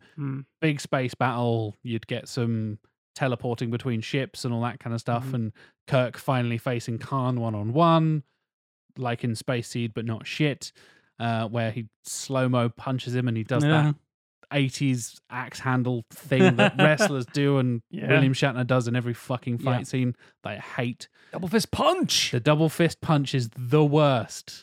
But It's got double fist. It's got to be double power. That's how it it's works, twice right? the punch. Fucking sake. He does it in arena as well. And it drives me nuts. It's like he's doing it through treacle. But yes, big space battle, big thing, blah, blah, blah.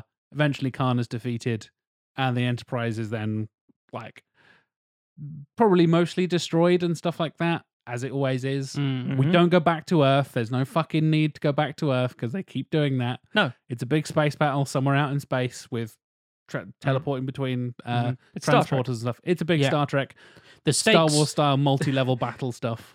you don't have to go back to Earth for stakes. The stakes should be you like the crew and you don't want to see them get injured. You like the ship, you like the crew, all that kind of stuff. That's their home. It's your home. Big Star Trek battle. Eventually Khan is defeated.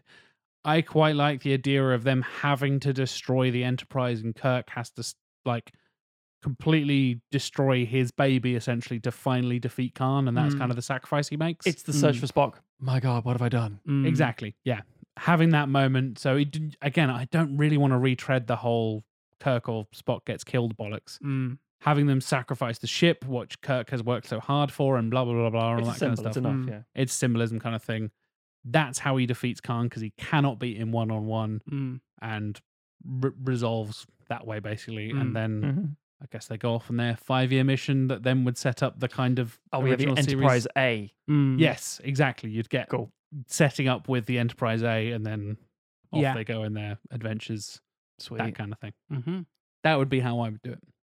So it's not necessarily ending on a cliffhanger, but ending on a like, and more Star Trek Star happens. Trek. Because It's never going to be. that's I how think every Star Trek film ends. The part of the point of Star Trek is that it's a continuing thing. They keep Absolutely. on pushing the frontier, exploring. There's always more space. Yeah. Yeah. No, I think that's fair.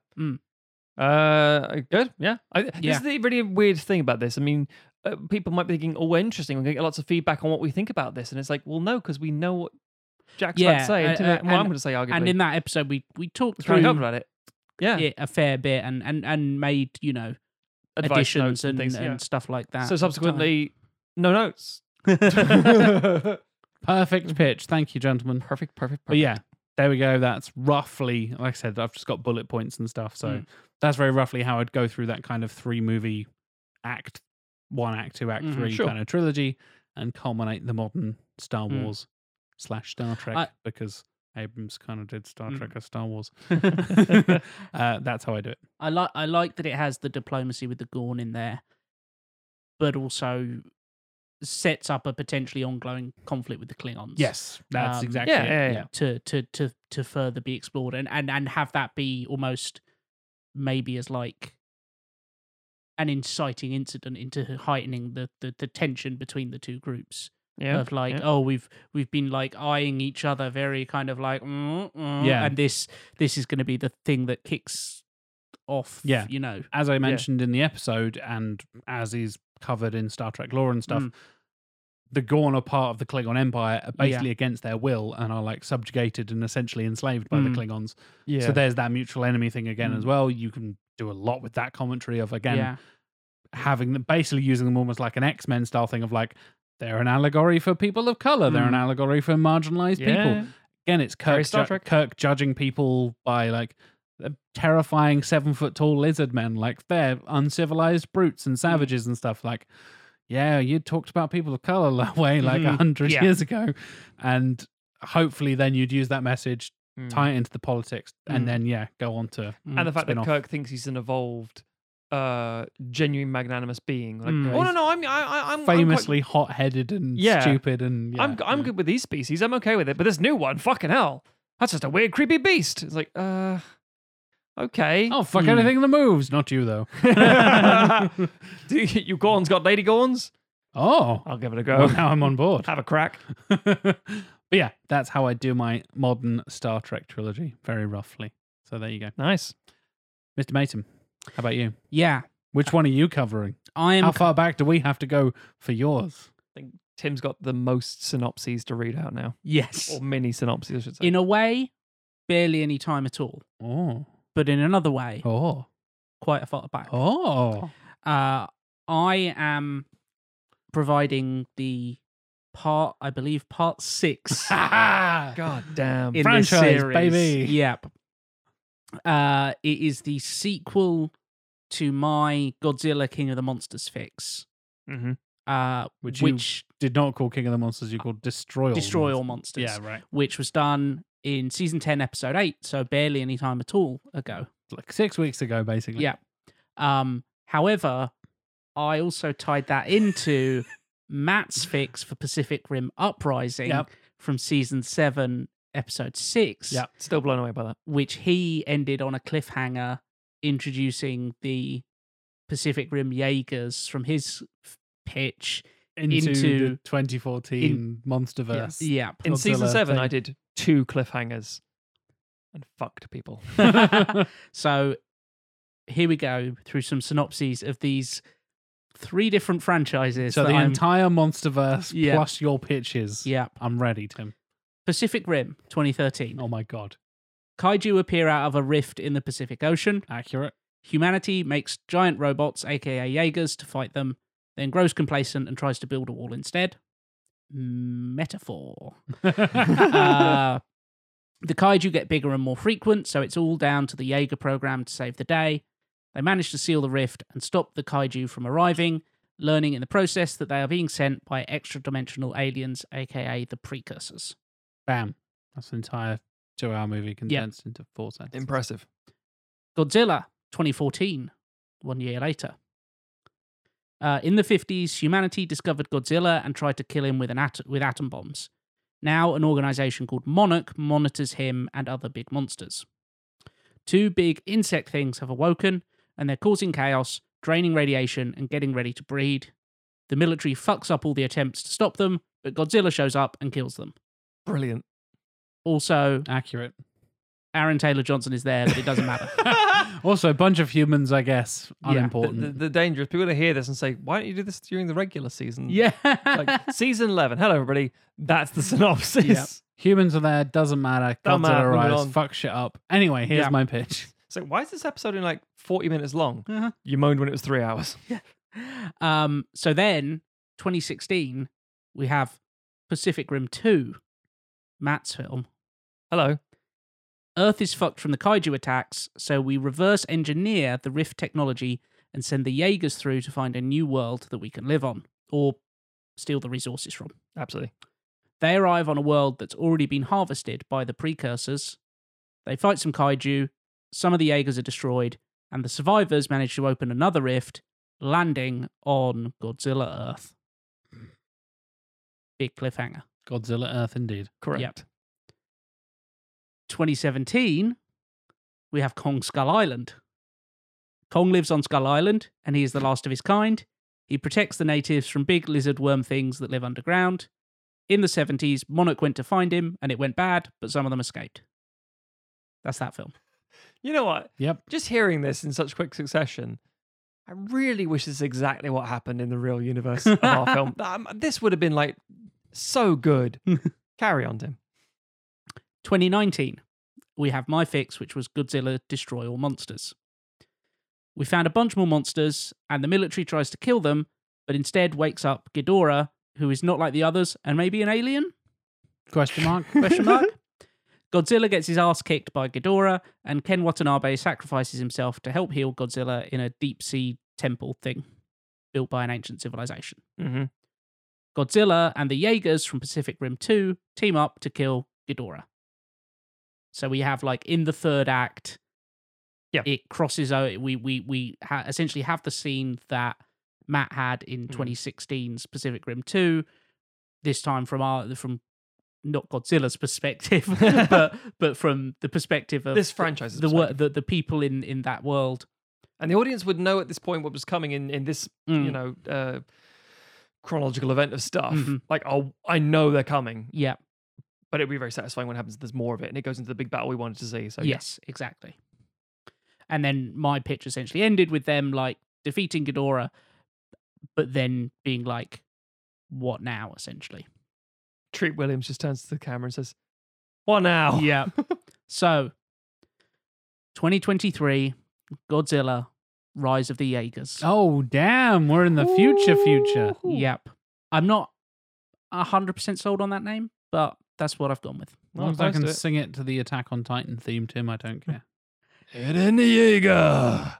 Rise of the Jaegers. Works. It's crossing over with Attack on Titan as well. Probably. I'm adding it in right now. Sorry, Tim. I'm just complicating everything. Cliffhanger. So I've changed my director from Destroy All Monsters. Okay. Who was Matt Reeves. I didn't even talk about my director. Who was your director? I'll carry on with Ryan Johnson. I mean, it makes sense to be done by the same Let person. him do 2 in a row. Poor Ryan. Yeah. So it's interesting. So you are changing director, but that makes sense because every single one of these fucking films is at a different director. That's fine. And also Matt Reeves is busy doing Batman. Precisely. Yeah. I have gone back to an earlier director. We're bringing back Del Toro. Oh, Tim. Tim, that's great. Look at Matt wanking in the corner. That's what that was. One slow stroke. Obviously, kicked it all off with Pacific Rim. Yep. He'd have done Pinocchio at this point. Now he gets to end it. Yep. On a So, cliffhanger. returning cast from the actual films. We have Sally Hawkins as Dr. Vivian Graham. I don't envy you, Tim. And the returning cast from the actual films. Yep. The returning cast from the fictional films. Oh my God. Suffice it to say, we will never be doing this again. Yeah. We will, if someone says, and I might end in another one, fuck that, we're going right in the bastard and be done with it. Thanks, John. And we'll have TJ Storm doing mocap for Godzilla again. Cool. Returning from my Godzilla Destroy All Monsters pitch, we have John Boyega as Oscar Keyes, Kim Ok-bin as Sang Hyun, Sang Hae-yoon, sorry. Park So-dam as Sang Bom, Boyd Holbrook as Floyd Rivers, Jessica Williams as Renee Brewster, and Joe Morton as Dr. Houston Brooks. New cast. Oh my God, Tim. Fucking hell. Oh my God. I mean, it makes sense, but sometimes it's like, yeah. Okay. As Mason Weaver, Ooh. who was Brie Larson's character in Kong Skull Yeah, Island, yeah. Oh, okay. I have Susan Sarandon. Oh, very good. Obviously, Janet in the Rocky Horror Picture Show, Jane Yeah. in the Witches of Eastwick, Yeah. Louise in Thelma and Louise. More recently, she was Jennifer in Robot and Frank, which is a fun little film. I like that film. And Betty Davis in Feud, Betty and Joan, which is a TV show. That's good. That's good. She's also going to be in the new Blue Beetle film in Yeah. 2023 as Weird. Victoria Is she Cord. really? Bloody Yeah. hell. As Devon Gurr, Sholto Copley. Brilliant. Wickus in District 9, Murdoch in the A-Team, Chappie and Chappie. Chappie and Chappie, Vernon in Free Fire. The guy in Elysium, whatever his name is, that Yep. never- that gets his face blown off. And comes back in. as Rutherford Geisler, These are the most like Pacific Rim ass names, Tim. I very much. well, there's a appreciate reason that one's Pacific Rim, Mm-hmm. because that's Charlie Day. Yeah. it. Oh, there we Yeah. go. Obviously, Charlie from It's Always Sunny in Philadelphia, and Newton Geisler in Pacific Rim. Oh, I see. I'm thinking an alternate version, possibly. We'll see. find out- we'll find out. I've still got Michael Giacchino doing the music. So did I in Star Trek, for the record. Nice. And I've Guillermo Navarro as cinematographer, who's worked a Brilliant. lot Yeah. with. I don't know, Tim. Too many Guillermo's. Very confusing. He's worked a lot with Del Toro. From Devil's Backbone, they did Hellboy, Pan's Labyrinth together. They also did Pacific Rim together. Yeah, So. yeah. So here we go. This My isn't body quite is ready. isn't quite a full pitch, but it's more it's more than Jack's bullet points. So I had bullet points. Tim's got a little It's like a about mini pitch. 600, 700 words. We've saved Matt for last for a reason. Yep. Yes. Yes. So we're starting the way all these MonsterVerse films, not the Pacific Rim ones, but the MonsterVerse ones start. A We have an montage of newspaper articles and TV Oh, footage yes. shows the world's reaction to the Jaegers, as well as detailing Godzilla's return to the deep ocean and the fact that Kong is missing. Immediately after the events of Destroy All Monsters, there are a series of UN hearings. Dr. Graham and the Jaeger pilots argue that the Jaeger technology should remain in their hands, but politicians from various nations demand it is handed over so they can build their own mechs to combat the Titans. Dr. Graham gives a speech about how the past few years have proved that the Titans are there to defend the Earth, like an immune system, but it falls on deaf ears. However, when the military comes to claim the Jaegers from the Tokyo hangar where they're being stored, Floyd and Renee delay them long enough for Oscar and the Sang twins to disable the drift mechanism, rendering them inoperable. Oh, okay. Brilliant. We jump forward 4 years. Ooh. And the Nakajima, which was the boat that the Monarch people were operating off of, arrives in Hong Kong, not Kong Kong, which I've written here. It's been renamed after Yep. us. I was meaning to ask last time round. Nakajima's a reference, isn't it? It That's is. the actor, isn't it? Who It's- played the original Yeah. in the suits? Yes. Yeah. In the Godzilla suits. I thought, I know that name. Yeah. I didn't mention it at the time, but love it. Floyd and Sang Hyun are now a couple. And they reunite with Bomb, Renee, and Dr. Graham, delivering data from their mission to map the undersea tunnels that they discovered in the previous film. Monarch has been dissolved, and each country is now responsible for their own Titan defense. But Dr. Graham has many contacts among the scientists working in various nations because she's, a leading scholar on this stuff. Sure. And so she is been made aware by various people kind of feeding her information and whatnot. Over the past 18 months, there's been increased activity from the Titans, with some awakening from hibernation and others almost breaking free from their habitats. Something's got them riled up. Meanwhile, Oscar, who has been living off the grid, is kidnapped and brought to Devon Gurr, a wealthy industrialist who has won the US government contract to create new Jaegers. And they're basically, lots of countries have tried to recreate them. They've kind of taken the technology and it's been studied by scientists, but no one's been able to do it successfully. There's been lots of failed attempts. Right. This right. guy's come along and he's like, I've got the key I know how to do it. Mm.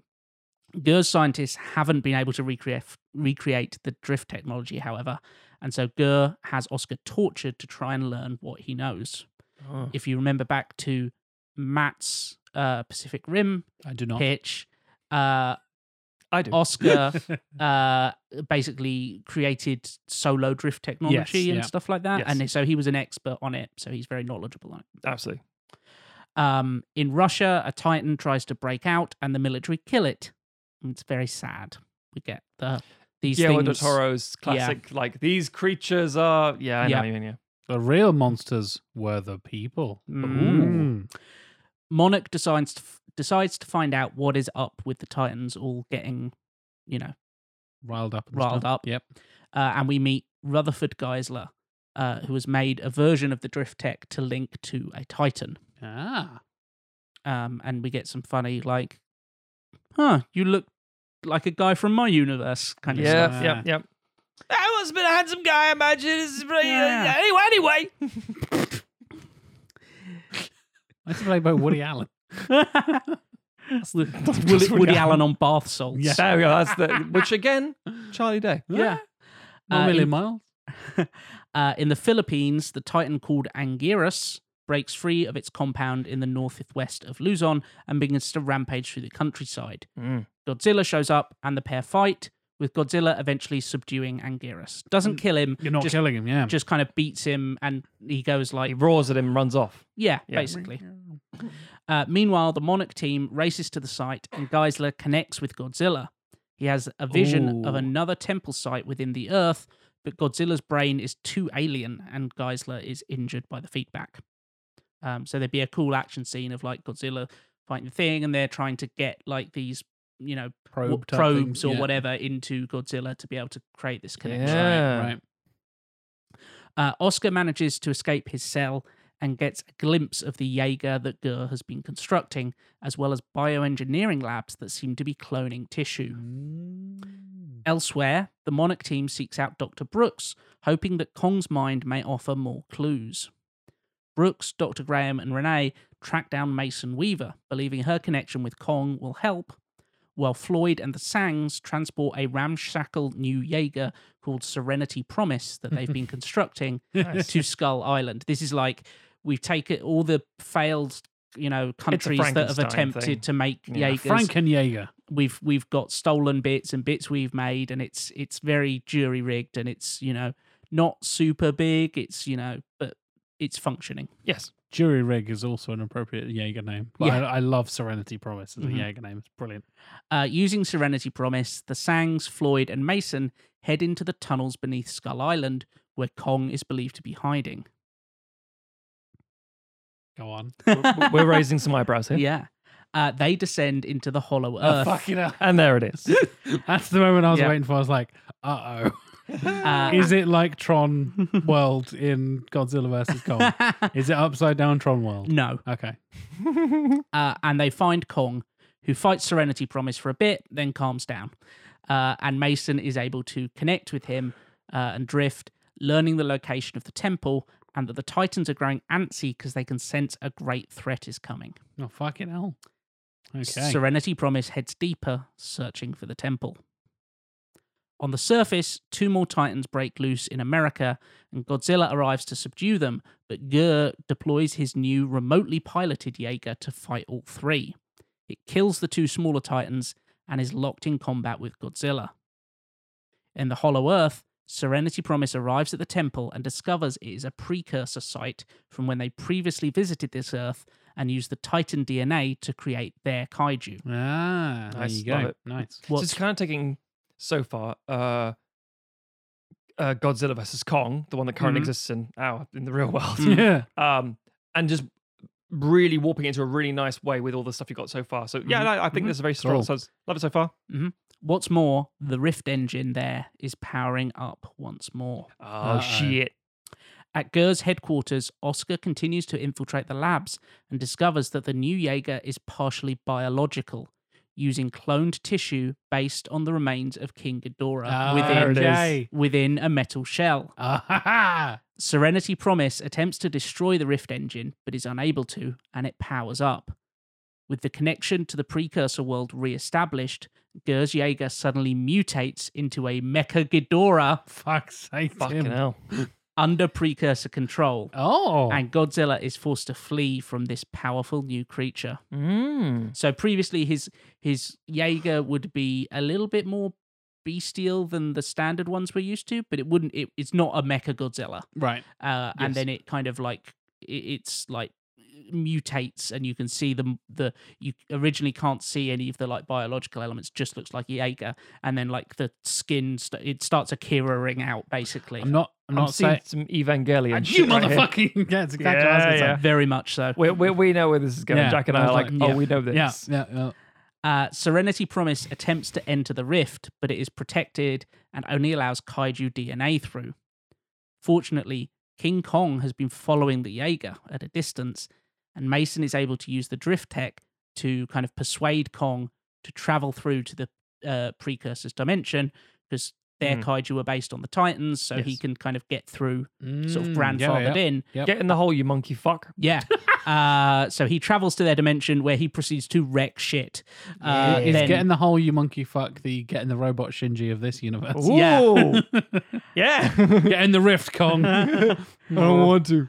Get in the hole, you monkey fuck. I miss my dad. I am your dad. And he returns just before the rift closes once more. Mm. On the surface, Mecha Ghidorah goes feral, now disconnected from any control, and Godzilla once again attempts to fight it, but is still struggling. In Gur HQ, Oscar locates the pilot's cradle and plugs in, managing to briefly take over the Mecha Ghidorah enough to cause it to hesitate and allowing Godzilla to destroy it. Oscar probably dies in the process. Yeah, Yep. it's a good noble sacrifice yeah, kind of thing. I get Happy that. with that. Yeah. I thought you were saying Oscar moment. We win an Oscar for this. And the Oscar goes to Tim and Matt. And yeah, that is the end of Cool. No, very cool, man. Much better than the Godzilla versus Kong that we got. Yeah, I don't Which is- dislike which Godzilla is vs Kong. It's fine. fine. Yeah. But this sounds like as a culmination of all the stuff building up to it, it feels big and epic and Just not the modern too cluttered. franchise we fucking should have had. I was Seriously. I was a little disappointed I couldn't find a way to have an axe that absorbs radiation in there somewhere for King one cool Kong thing, to yeah. use. He's in the Hollow Earth, Tim. He just has it in the Hollow Earth. It's just fine. there. It's just there. It was Maybe. a key. Maybe. Him and Godzilla have a moment where they're like, and he's like, remember me, motherfucker? Remember I got your shard or whatever? Yeah. I made an axe from your scales? I'm like, There you go. But yes, that is the Nice. conclusion Nice. to the Monsterverse. And a solid one, if you ask me. I think genuinely that was a very cool, because the thing is Had a not lot just to of fun finish with to the pitch of, the thing you did last time. That's almost 2 or 3 franchises crossing over in a weird way. Yeah. I mean, I say that's the end of the Monsterverse. Godzilla and King Kong are both alive and on the planet at the same time and still have not met. Yeah. Oh, they never meet. Okay, yeah. So we're still getting a Godzilla vs Kong. Quite maybe, who knows? Yeah, we are. But We would. I Tim. demand it. Whether you I, like it or not. I think of this as this is like the Avengers of this Yes. universe. You could It is stop it here, bringing- go further. Yeah, it's bringing all the elements together. Right, yeah. I get that. That's Yeah. good. No problem. No complaints. And as I said in the previous episode, love it. Good stuff. Cool as fuck. Yeah. Right, Matthew. I mean, we've had so much tonal whiplash from this episode. To be fair, science fiction to science fiction, not I was too going to crazy. say, this been pretty, like, Consistent. big, mad blockbuster sci-fi, big, mad blockbuster sci-fi. There's not that much tonal whiplash. Yeah, it's going to get it now. Now it is. Now Yeah, it is. Now it is, yeah. Okay. Well, maybe it's franchise whiplash in that it's like, hang on, let me just keep track of this. So there's a Star Trek, then there's a Godzilla, there's a Pacific Rim. Okay, I'm there now. It's like, right, get ready for some gothic romantic horror, mopey nonsense. With giant robots and monsters, right? It's me. In a You're way. mixing it there somewhere. Mm. All vampires are piloting dead people as mech suits, I guess. My God. It's all come true. It's all So- connected. Casting on my back, this one's a little cleaner to a degree. It is When it's not a crossover of 2 fictional pitches and real films all at once. No, it's one film, a sequel I made, and another one. Good. So season 7, episode 11 was Queen of the Damned, which was a sort of pseudo-sequel to Interview with the Vampire. Interview with the Vampire, 1994. In 90s San Francisco, journalist Daniel Malloy interviews Louis de Pont du Lac, a vampire. The vampire regales Malloy with his origin. Through flashbacks to the late 1700s, we see how Louis was turned and instructed by the vampire Lestat. The pair go on adventures, turn a young girl named Claudia, and eventually part ways. Violently. 100 years later, Claudia and Louis find themselves in Paris, and they're betrayed by the leader of a Théâtre des Vampires, Armand. Louis wanders around a bit, because, Claudia dies. Before settling in San Francisco, meeting with Lestat one last time. And then Malloy asked to be turned. He's like, that sounds like a great thing. And Louis says, have you heard nothing I've just fucking told you? Yeah. Lashes out, disappears. On the ride home, Malloy is attacked by Lestat, who says he will tell him his side of the story and turns him into a vampire. Or at least bites him. Cliffhanger. Mm-hmm. I did another one called The Vampire Lestat in 2018. And I did literally just that. Lestat tells his own version of the story. Lestat leaves his hometown of Auvergne and with Nicolas de l'Enfant. The pair arrive in Paris, getting work as an actor and violinist respectively. Lestat is abducted and turned by a vampire named Magnus. Magnus then gives a few pointers about things, but then kills himself, leaving his estate and wealth to Lestat. Lestat says he's married and moved to the Bahamas to keep his friends and family away, which sends Nicholas over the edge, and he falls in with a bad crowd. Lestat's mother, Gabrielle, arrives near death, and panicking, Lestat turns her into a vampire as well, because he's a fucking idiot. Lestat finds Nicholas has become a plaything for vampires led by Armand, and so he goes, oh no, what do I do? What do I do? I know, I'll turn him into a vampire. My solution for everything. That really is his solution for everything. He literally has no idea what he's doing. Nicholas, however, his mind is far too fucking gone, and he kills himself. He's playing his fiddle into the fucking sunlight and bursts into flames. Yeah. In the present day, Malloy and Lestat reunite with Louis and go to meet Marius de Romanus, the vampire who made Armand. In the late 1700s, we flash back again, Lestat and Gabrielle have escaped to North Africa to avoid the French Revolution, but Gabrielle can't deal with her son's mood swings because obviously the death of Nicholas and he's still hung up on the whole thing. And so she says, I'm fucking off to Africa. See you later, mate. She goes deeper into Africa and says, maybe our paths will cross again. Spoilers, they do. Lestat then goes into a slump, but meets Marius for the first time. He learns about the statues of Akasha and Enkil, the first vampires, down in the basement on this island. But he grows bored of hanging around and sets sail for America. Back in the 90s, Malloy, Louis, and Lestat arrive on Marius's island, but he's gone. And the whole place he's in, the villa, seemed to be abandoned. And in the basement, the Akasha statue is gone, and the Enkil statue has its throat torn out, which is weird, but as a statue. Malloy then struggles with being a vampire. He's like, I can't do this in the same way that Louis struggles with the same thing. And realizing that I told you this would happen, you dickhead. You clearly should have listened to what Brad Pitt was telling you. So they travel to the mainland Italy, where there have been reports of spontaneous combustion, and they're ambushed by a bunch of vampires, then brought to their head, who happens to be Marius. Hey. Marius then fills them all in about Akasha and says she'll reclaim the earth because those statues were not just statues, they were the petrified version of the first vampires who just got bored, it seemingly, and he's been watching over their bodies. And then since Akasha met Lestat and his sexual energy, and him chucking a fucking violin at them, she's like, right, I'm going to very slowly move over the course of 200 or 300 years and bite this guy's fucking face off and just get the powers and go rule the earth. Sure.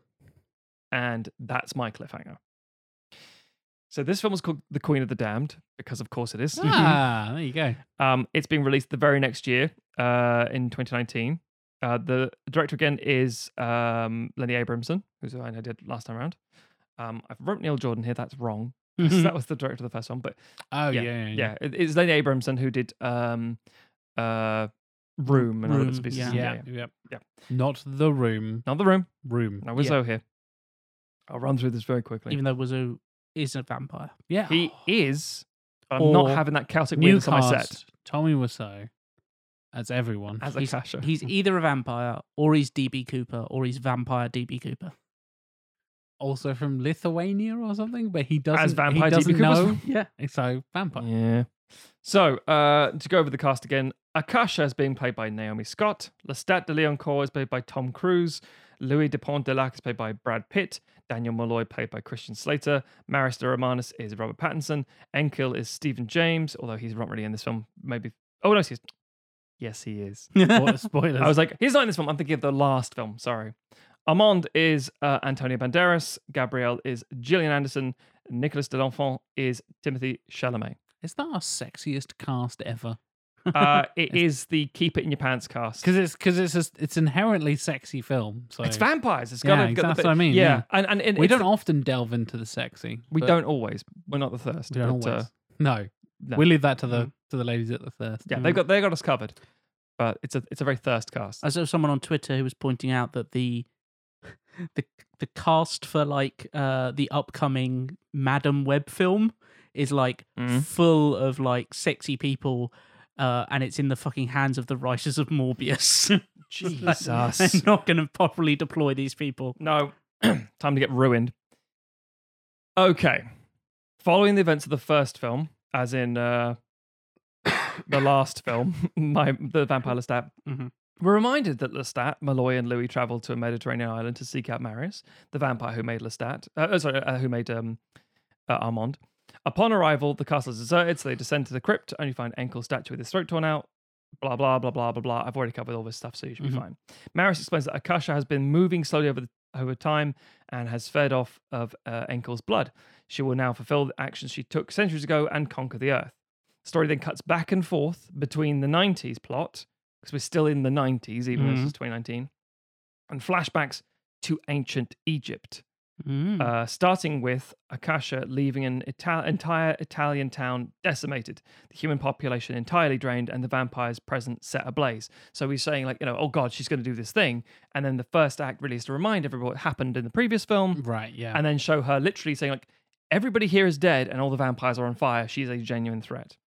We cut back to ancient Egypt and are introduced to two witches living in the mountains in communion with a malevolent, bloodthirsty spirit named Amel.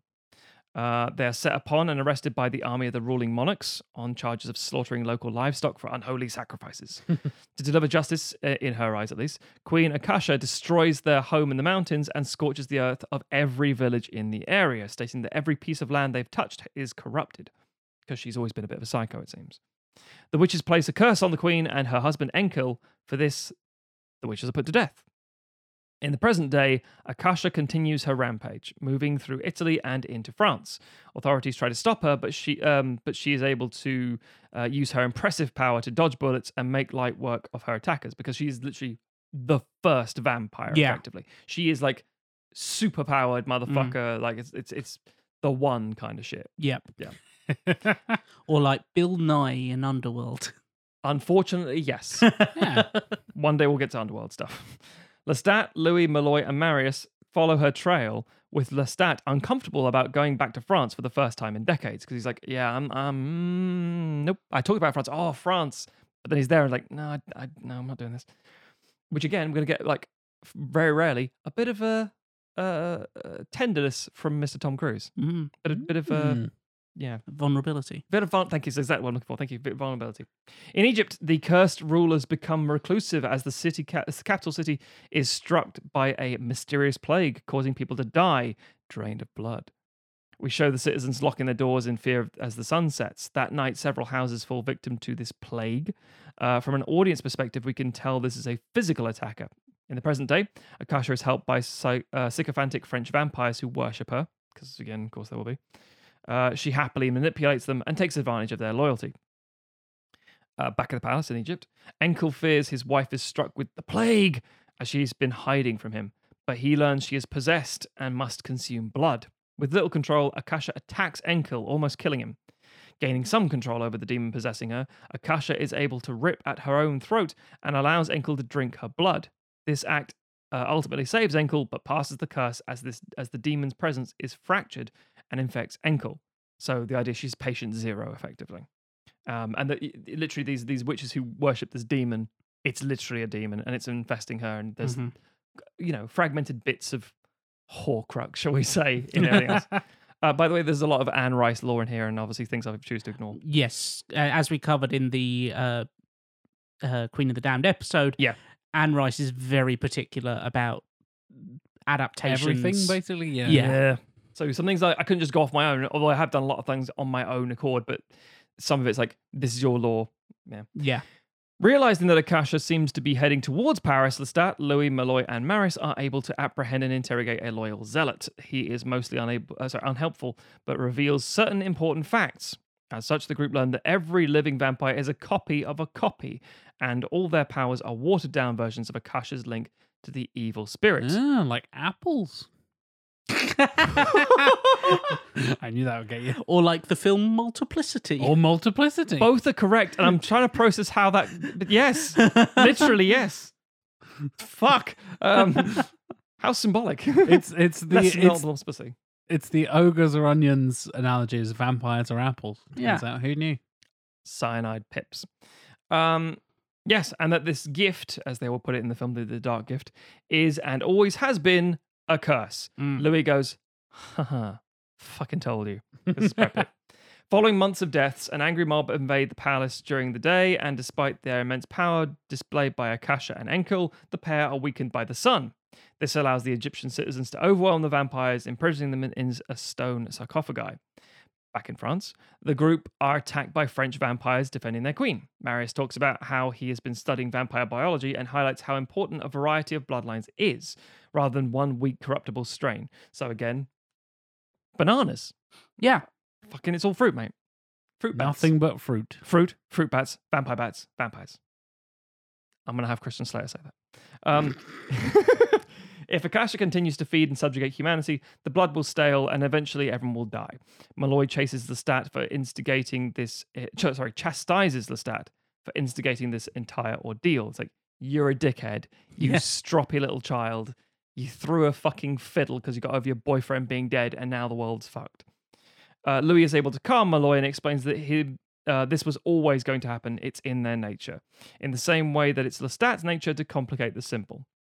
Rather than being offended, the French countryside stirs Lestat's nostalgia and he's played by images of Nicholas. So he would be like Tom Cruise getting all kicking his face and stuff. But the truth is, he's like, oh no, it's all coming back. Bit of PTS going on.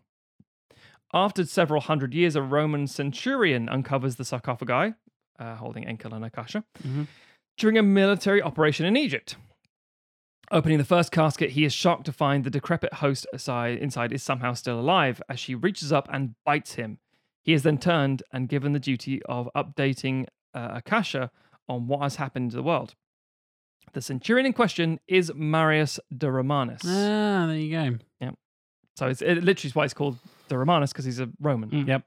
Get to see Robert Pattinson in some short Roman toga stuff. Yeah.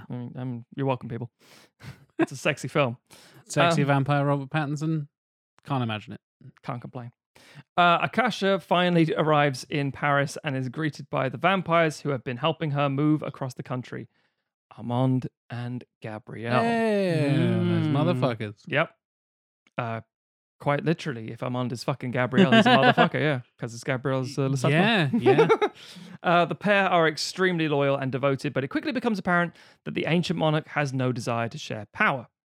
Far in the past, Marius does his best to temper the monarchs, subtly never allowing them to restore to full health, sensing they would consume all of Africa and Europe by making use of the reach of the Roman Empire. Because obviously it's like not just you have this one kingdom. Vampire Roman Empire. It's a Roman vampire, if you will.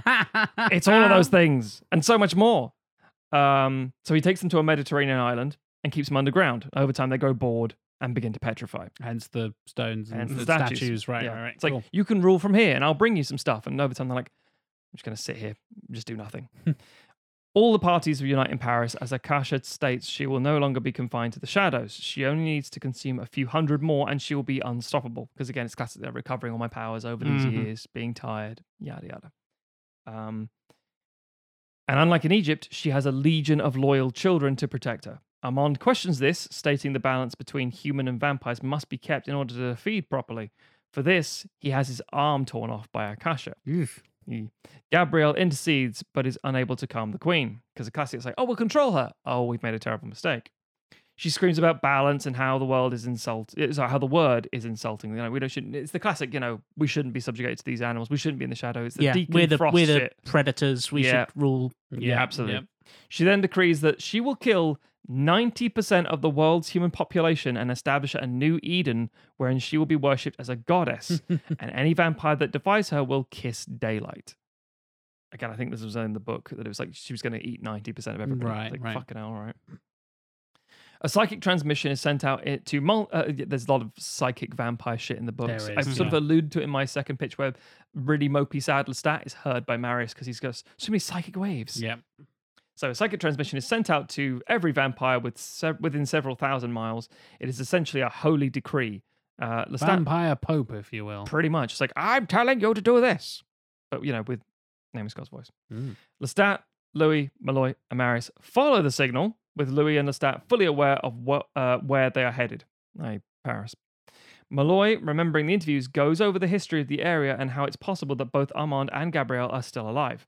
But this only serves to boil Lestat's blood as he storms off. As he does. As he fucking does. As he does, yeah. Akasha, because although this is an ensemble film, it's still Still Tom Lestat, Cruise. yeah. He can't not be a fucking Tom Cruise in this and be like the big boy. He's going to do a lot of running and a lot of brooding, Yeah, some super running. Akasha steps into the busy streets of Paris at night as night falls and begins consuming the people of the city. Behind her, Gabrielle, Armand, and other vampires follow timidly, feeling remarkably exposed. En route, Louis, Malloy, and Marius discuss this suicide mission they're about to embark on. When Malloy asks for clarification, Marius hypothesizes that if the demon Amel leaves Akasha's body and is killed, the lineage could crumble immediately. It's the classic, if you kill the main they one. all destroy. Yeah. And it's like, well, we are literally descendants of this. It could be a possibility that it's a direct line because it's an unholy thing rather than just a scientific thing. Yeah. It's like, but we don't know that. Meaning this could be the very end of the species. Both Marius and Louis are in agreement that this would not be an entirely bad thing. Because, of course, Marius and Louis have been around long enough and mopey bastards. And They hate vampires at this point. Louis fucking hates being a vampire. Absolutely. At this point. Mopey Brad Pitt, mopey Robert Pattinson saying, you know what, I'd rather be dead. Two very mopey, very sexy vampires. Yeah. Sad wank. But not a tough one. I'm so unhappy and tortured that I've just got to rend my shirt in twain, lie back. Oh, I just got to splash around in this fountain furiously. And then Christian Slater's like, yeah, all right, guys. Lestat, fighting Akasha's call, is drawn to the street where Nicholas died. In his mind, he can hear the theme that he was playing on the violin, that sort of cursed, weird sound, as he burst into flames. Lestat wails and flips the cars in rage. Of course he does. Because it's Tom Cruise. Mm-hmm. Maybe he rips his shirt. Don't know. Jumps on a sofa excitedly. It's very Tom Woo! Cruise. Yeah, runs around in a circle. Yep. Bursts off all that energy. Finally breaking down, he tries to cry, but he can only stare off into the distance. Separate from everything else that's happened, and seemingly oblivious to the world-ending stakes, Lestat is overwhelmed with memories of Armand and swears revenge on... memories of Nicholas and swears revenge on Armand. Because it's like, we've got this really big... The world is going to... She's going to eat 90% of the people. It's like, yeah, but I'm He's angry still at this focused on one his guy. personal vendetta. Because Lestat's going to Lestat. Yeah. Marius, Malloy, and Louis catch up with Akasha as she continues her very public rampage towards the Arc de Triomphe. Because, monuments. We're in France. We're in France. Might as well remind people. It's the middle of the road. I don't know how they cross the road because it's a busy street, but see how it goes. Unsure of how exactly one kills a goddess, they surmise that they will have to bite her. With every drop of her blood, they will grow more powerful and be able to overwhelm her. So it's I'm a power up, she'll power down. Problem solved. Marius says he will do this if Louis and Malloy can keep the other vampires at bay. It's very anime of you, Matthew. It is very anime of me. Which shouldn't be a surprise because the Arc de Triomphe is about to turn into a mech suit. Finally. It's about the fucking moment time. we've been asking for 300 years. And she goes, cha-cha-cha, sacre bleu. Bravo, sir. TV camera crews turn up to film the chaos, but are quickly killed in the process. So, things are kind of seen and not seen at the same time. Mm-hmm. Anyway, from the shadows, Marius drops down and greets Akasha. Hello again. The Queen welcomes... Hello there. Hello there. Yeah. Hello. Hello. Love it, Jack. The Queen welcomes her loyal subject, but is shocked when he bites her, because obviously he's like, it's you, as opposed to, oh, you fucker. Gabriel, Armand, and the others rush to defend her, because they're still idiots, but Marius holds his hands out, keeping them at bay with his new, stronger powers. So part of this is he has that sort of telepathic hold and other bits and pieces that he can use. Malloy and Louis do their best to keep the crowd under control as Marius drains Akasha. Akasha tries to fight Marius off, but can't ultimately do it because she's still losing her powers. Since in the end, Gabriel and Armand sneak away. They're like, oh, you know what? I'm out of this. In the crowd, Armand feels a slash across his midriff. Looking up, he is confronted by Lestat, who demands an explanation for Nicholas. Armand has little to no memory of the vampire in question, but Lestat is consumed with bloodlust. One of the mob tries to stop Lestat, but he slashes wildly, severing their head. Gripping Armand's face, Lestat hisses a last insult and decapitates the vampire. Point of... In a moment of calm, he looks around to see his mother, Gabrielle, barely clinging to life. Transpires that she was the vampire who had tried to stop him. Dropping to his knees, Lestat is consumed with emotion, but his mother dies without being able to utter a word. So it's like, fuck, shit, Lestat, gonna Lestat. Kill them both, yeah. I've fucked this 1,000 times. Sensing the end is near, Akasha wrestles herself free and tries to escape. Louis pins Akasha to the floor and continues to drain her. It's very sexual. Oh. While Marius keeps the crowd at bay. So we all think, okay, we're getting to the end now. This is it. What's going to happen? And then it's a cliffhanger. Malloy, not particularly equipped at fighting, is overwhelmed and killed. Oh, fair enough. Sorry, Christian Slayer. Sorry, Christian Slayer, but you want to be a vampire. You're not the biggest member of this cast. You're here. Christian. In a strangely quiet moment, Lestat pushes through the crowd, seeking Louis out for comfort, because again, he is oblivious to everything happening around him. He's like, Louis, I'm really sad again. He's like, I'm doing something, mate. Louis is consumed, but Lestat screams for his friend to kill him. Marius chastises Lestat, but the vampire reaches out and demands Louis to look at him. Akasha, with the only strength she has left, reaches up and pulls Louis' heart out. Damn! Unable to process another crippling emotional loss, Lestat flies into a rage and tearing wildly at Akasha and finishes her off. Again, very Lestat. Yeah. The crowd is still as their goddess's body turns to stone. Marius closes his eyes, fully expecting the same fate. In that moment, an unseen force erupts from within Akasha and consumes the closest host. Lestat. Lestat is overwhelmed as centuries of knowledge, existence, and pain passes by his eyes. Marius shouts out to Lestat that he has to let the demon go, but in that moment, Lestat sees a vision of Nicholas and launches himself into the sky. Marius shouts out of the dark, cursing Lestat's name. Rage Against the Machine plays. Wake up! Again, cliffhanger. No, there's one last bit. Through news reports, we learn that the vampire outbreak was never clearly documented, so has been chalked up as a horrible airborne virus. I have no idea what that's like. No, which has now passed. That much we don't fucking like at all. You're living in a dream world, Matthew. Yeah, that's not a thing. Marius returns to his Mediterranean island and ponders what the future holds.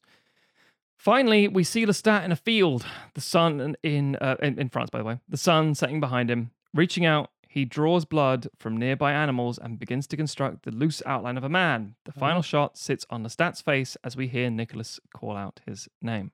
Ooh. So he's using his weird-ass power, which, by the way, he's not worried about the sun anymore. I was about to say, the sun setting. I was like, oh. He seems to have this sort of weird hold over it, and he basically tries to resurrect Nicholas. He's a daywalker. Yeah. Now listen here. You fucking listening, people? That's not a cliffhanger. That's an end. Yeah, that's an end. We're done here. Reuniting with Nicholas with weird magical powers. That's yes. Yeah. Bring back his beautiful Timothée Chalamet boyfriend. Bring back my girls. That's what it is. Yes. Nice. Cool. Which Sexy. again, I kind of went over roughly in terms of my previous episodes. So we don't worry about that. But also, it's taking stuff that's already in the books, taking things that I'm like, well, we're not going any future setup stuff. Fuck it. I can kill these characters. I can do whatever I like with them. It doesn't matter. Doing a bit of a back and like as every single one of these movies has done, a bit of back and forth, a bit of a flashback. But same sort of thing, really. And just the other one. 2018, 2019. And then we get a pandemic. You're welcome. Jesus Christ. I don't know if I'd prefer that pandemic to this pandemic. But, you know, at least that one ended in your film. At least that one had vampires. Yeah. That one was sexy. This is a chance to be cool and sexy That's instead true. of just losing your sense of taste. Nothing Getting a new sexy. taste for blood.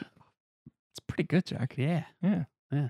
That's the new sequel that follows up to that. Sequelize COVID-19. Exactly. If only. No. No, it means there's another one. Yeah. Fair. COVID-20. That thing. I don't know if that's the thing. It probably would because that'd be the 2020 strain. So if anything, we got COVID 2023. It doesn't matter. Yeah. But you got what you fucking asked for. Yeah. Jonathan. Yeah, and nobody else. But if you were curious, thinking, oh, I wonder what, you've got the expansion there. You've seen what Jack, Tim, and myself would have done with the other versions of them, which again, when we wrote our respective pitches, we already had a rough idea where we were going. Mine was pretty much written already. Yeah, yours, especially as an adaptation. Yeah. You had a certain amount. I think I probably had the least amount planned because I was just like, I don't know, Mechagodzilla probably like a true studio exec. You pulled on Godzilla vs. Kong, but very different. And Yeah, then you yeah. pulled on the books, but very different. I pulled on some TV. Star Trek stuff. Yeah. Very different. Like, Yeah. Yeah, the influences are there. And as you said, Matt, we kind of touched on them already. But please do, if you haven't already, go back and listen to the old episodes. You get the full context there. And then I'd be very intrigued, kind of what we were talking about in the first half, like the binge watching thing of listening to an old episode and then hearing the resolution to it from this episode. Yeah. Yeah. Like back to back and saying like, oh yeah, wow, that is how Jack would feel, or Tim or Matt would have finished that thing, huh? Yeah. So yeah. Do they feel like satisfying conclusions? Yeah. I'm sure people will have some complaints. People Are will have you some not enjoyment. entertained? There you go. Please do let us know on social media. We are Sequelizers on basically everything. Come and join us on the Discord. I'm sure there'll be plenty of discussion considering there are essentially 3 pitches in this episode. Yeah. There's a lot to talk about. The pitches themselves will go up in their various forms on the Patreon as well, so you can actually have a look through that and all that kind of stuff. You've already got some of the full pitches from previous episodes on the Patreon. You can find them, but we will link to all of that and it will all connect nicely and you'll be able to understand the full context and all that kind of stuff. So if you want to have a proper read through, if you missed any bits as we were talking about it, have a look on the Patreon. If you are a patron, you can check out all of the full pitches and that kind of thing. If you want to go and check out the shop, our merch, our live streams, all that kind of stuff, and the Discord I just mentioned, go to sequelizers.com. That is the best place for basically everything Sequelizers. If you'd like to follow me on social media, I am JLW Chambers. Matthew, how can people follow your blood-filled sexy adventures across the interwebs? You can search for Stogs, STOGHZ, on all the social medias. You can go to cheeseman.com and see the things that I make. You can go to theredrighthand.co.uk to see the things that I review. You can go to BBG Wrestling and search for Sumo Drop to see all the sumo coverage that I cover. I'm also going to be talking sumo stuff with Harley from Fundamentals. Hey, at some point. Fundamentals. We love Probably Harley. a little while off yet, but just so previous guest on our live streams, and we've been on his show before, Jack and I. We talked about comics on the We Fundamentals did. podcast. We did. So yeah, feel free to check that out if you'd like to. Tim, if people are like, oh my God, I don't know what Tim's going to do next, what a cliffhanger, where can they find the answers? They can find those on your number one source for suspense and tension, my Twitter account, trivia_lad. It's the primary place that I am active on the internet for all to come and find. Yeah, that's the best place to find out what I'm up to or what I am bitching about. Well, bloody hell. There you go, folks.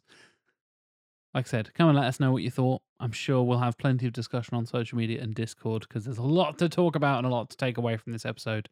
So please do come and join in the conversation.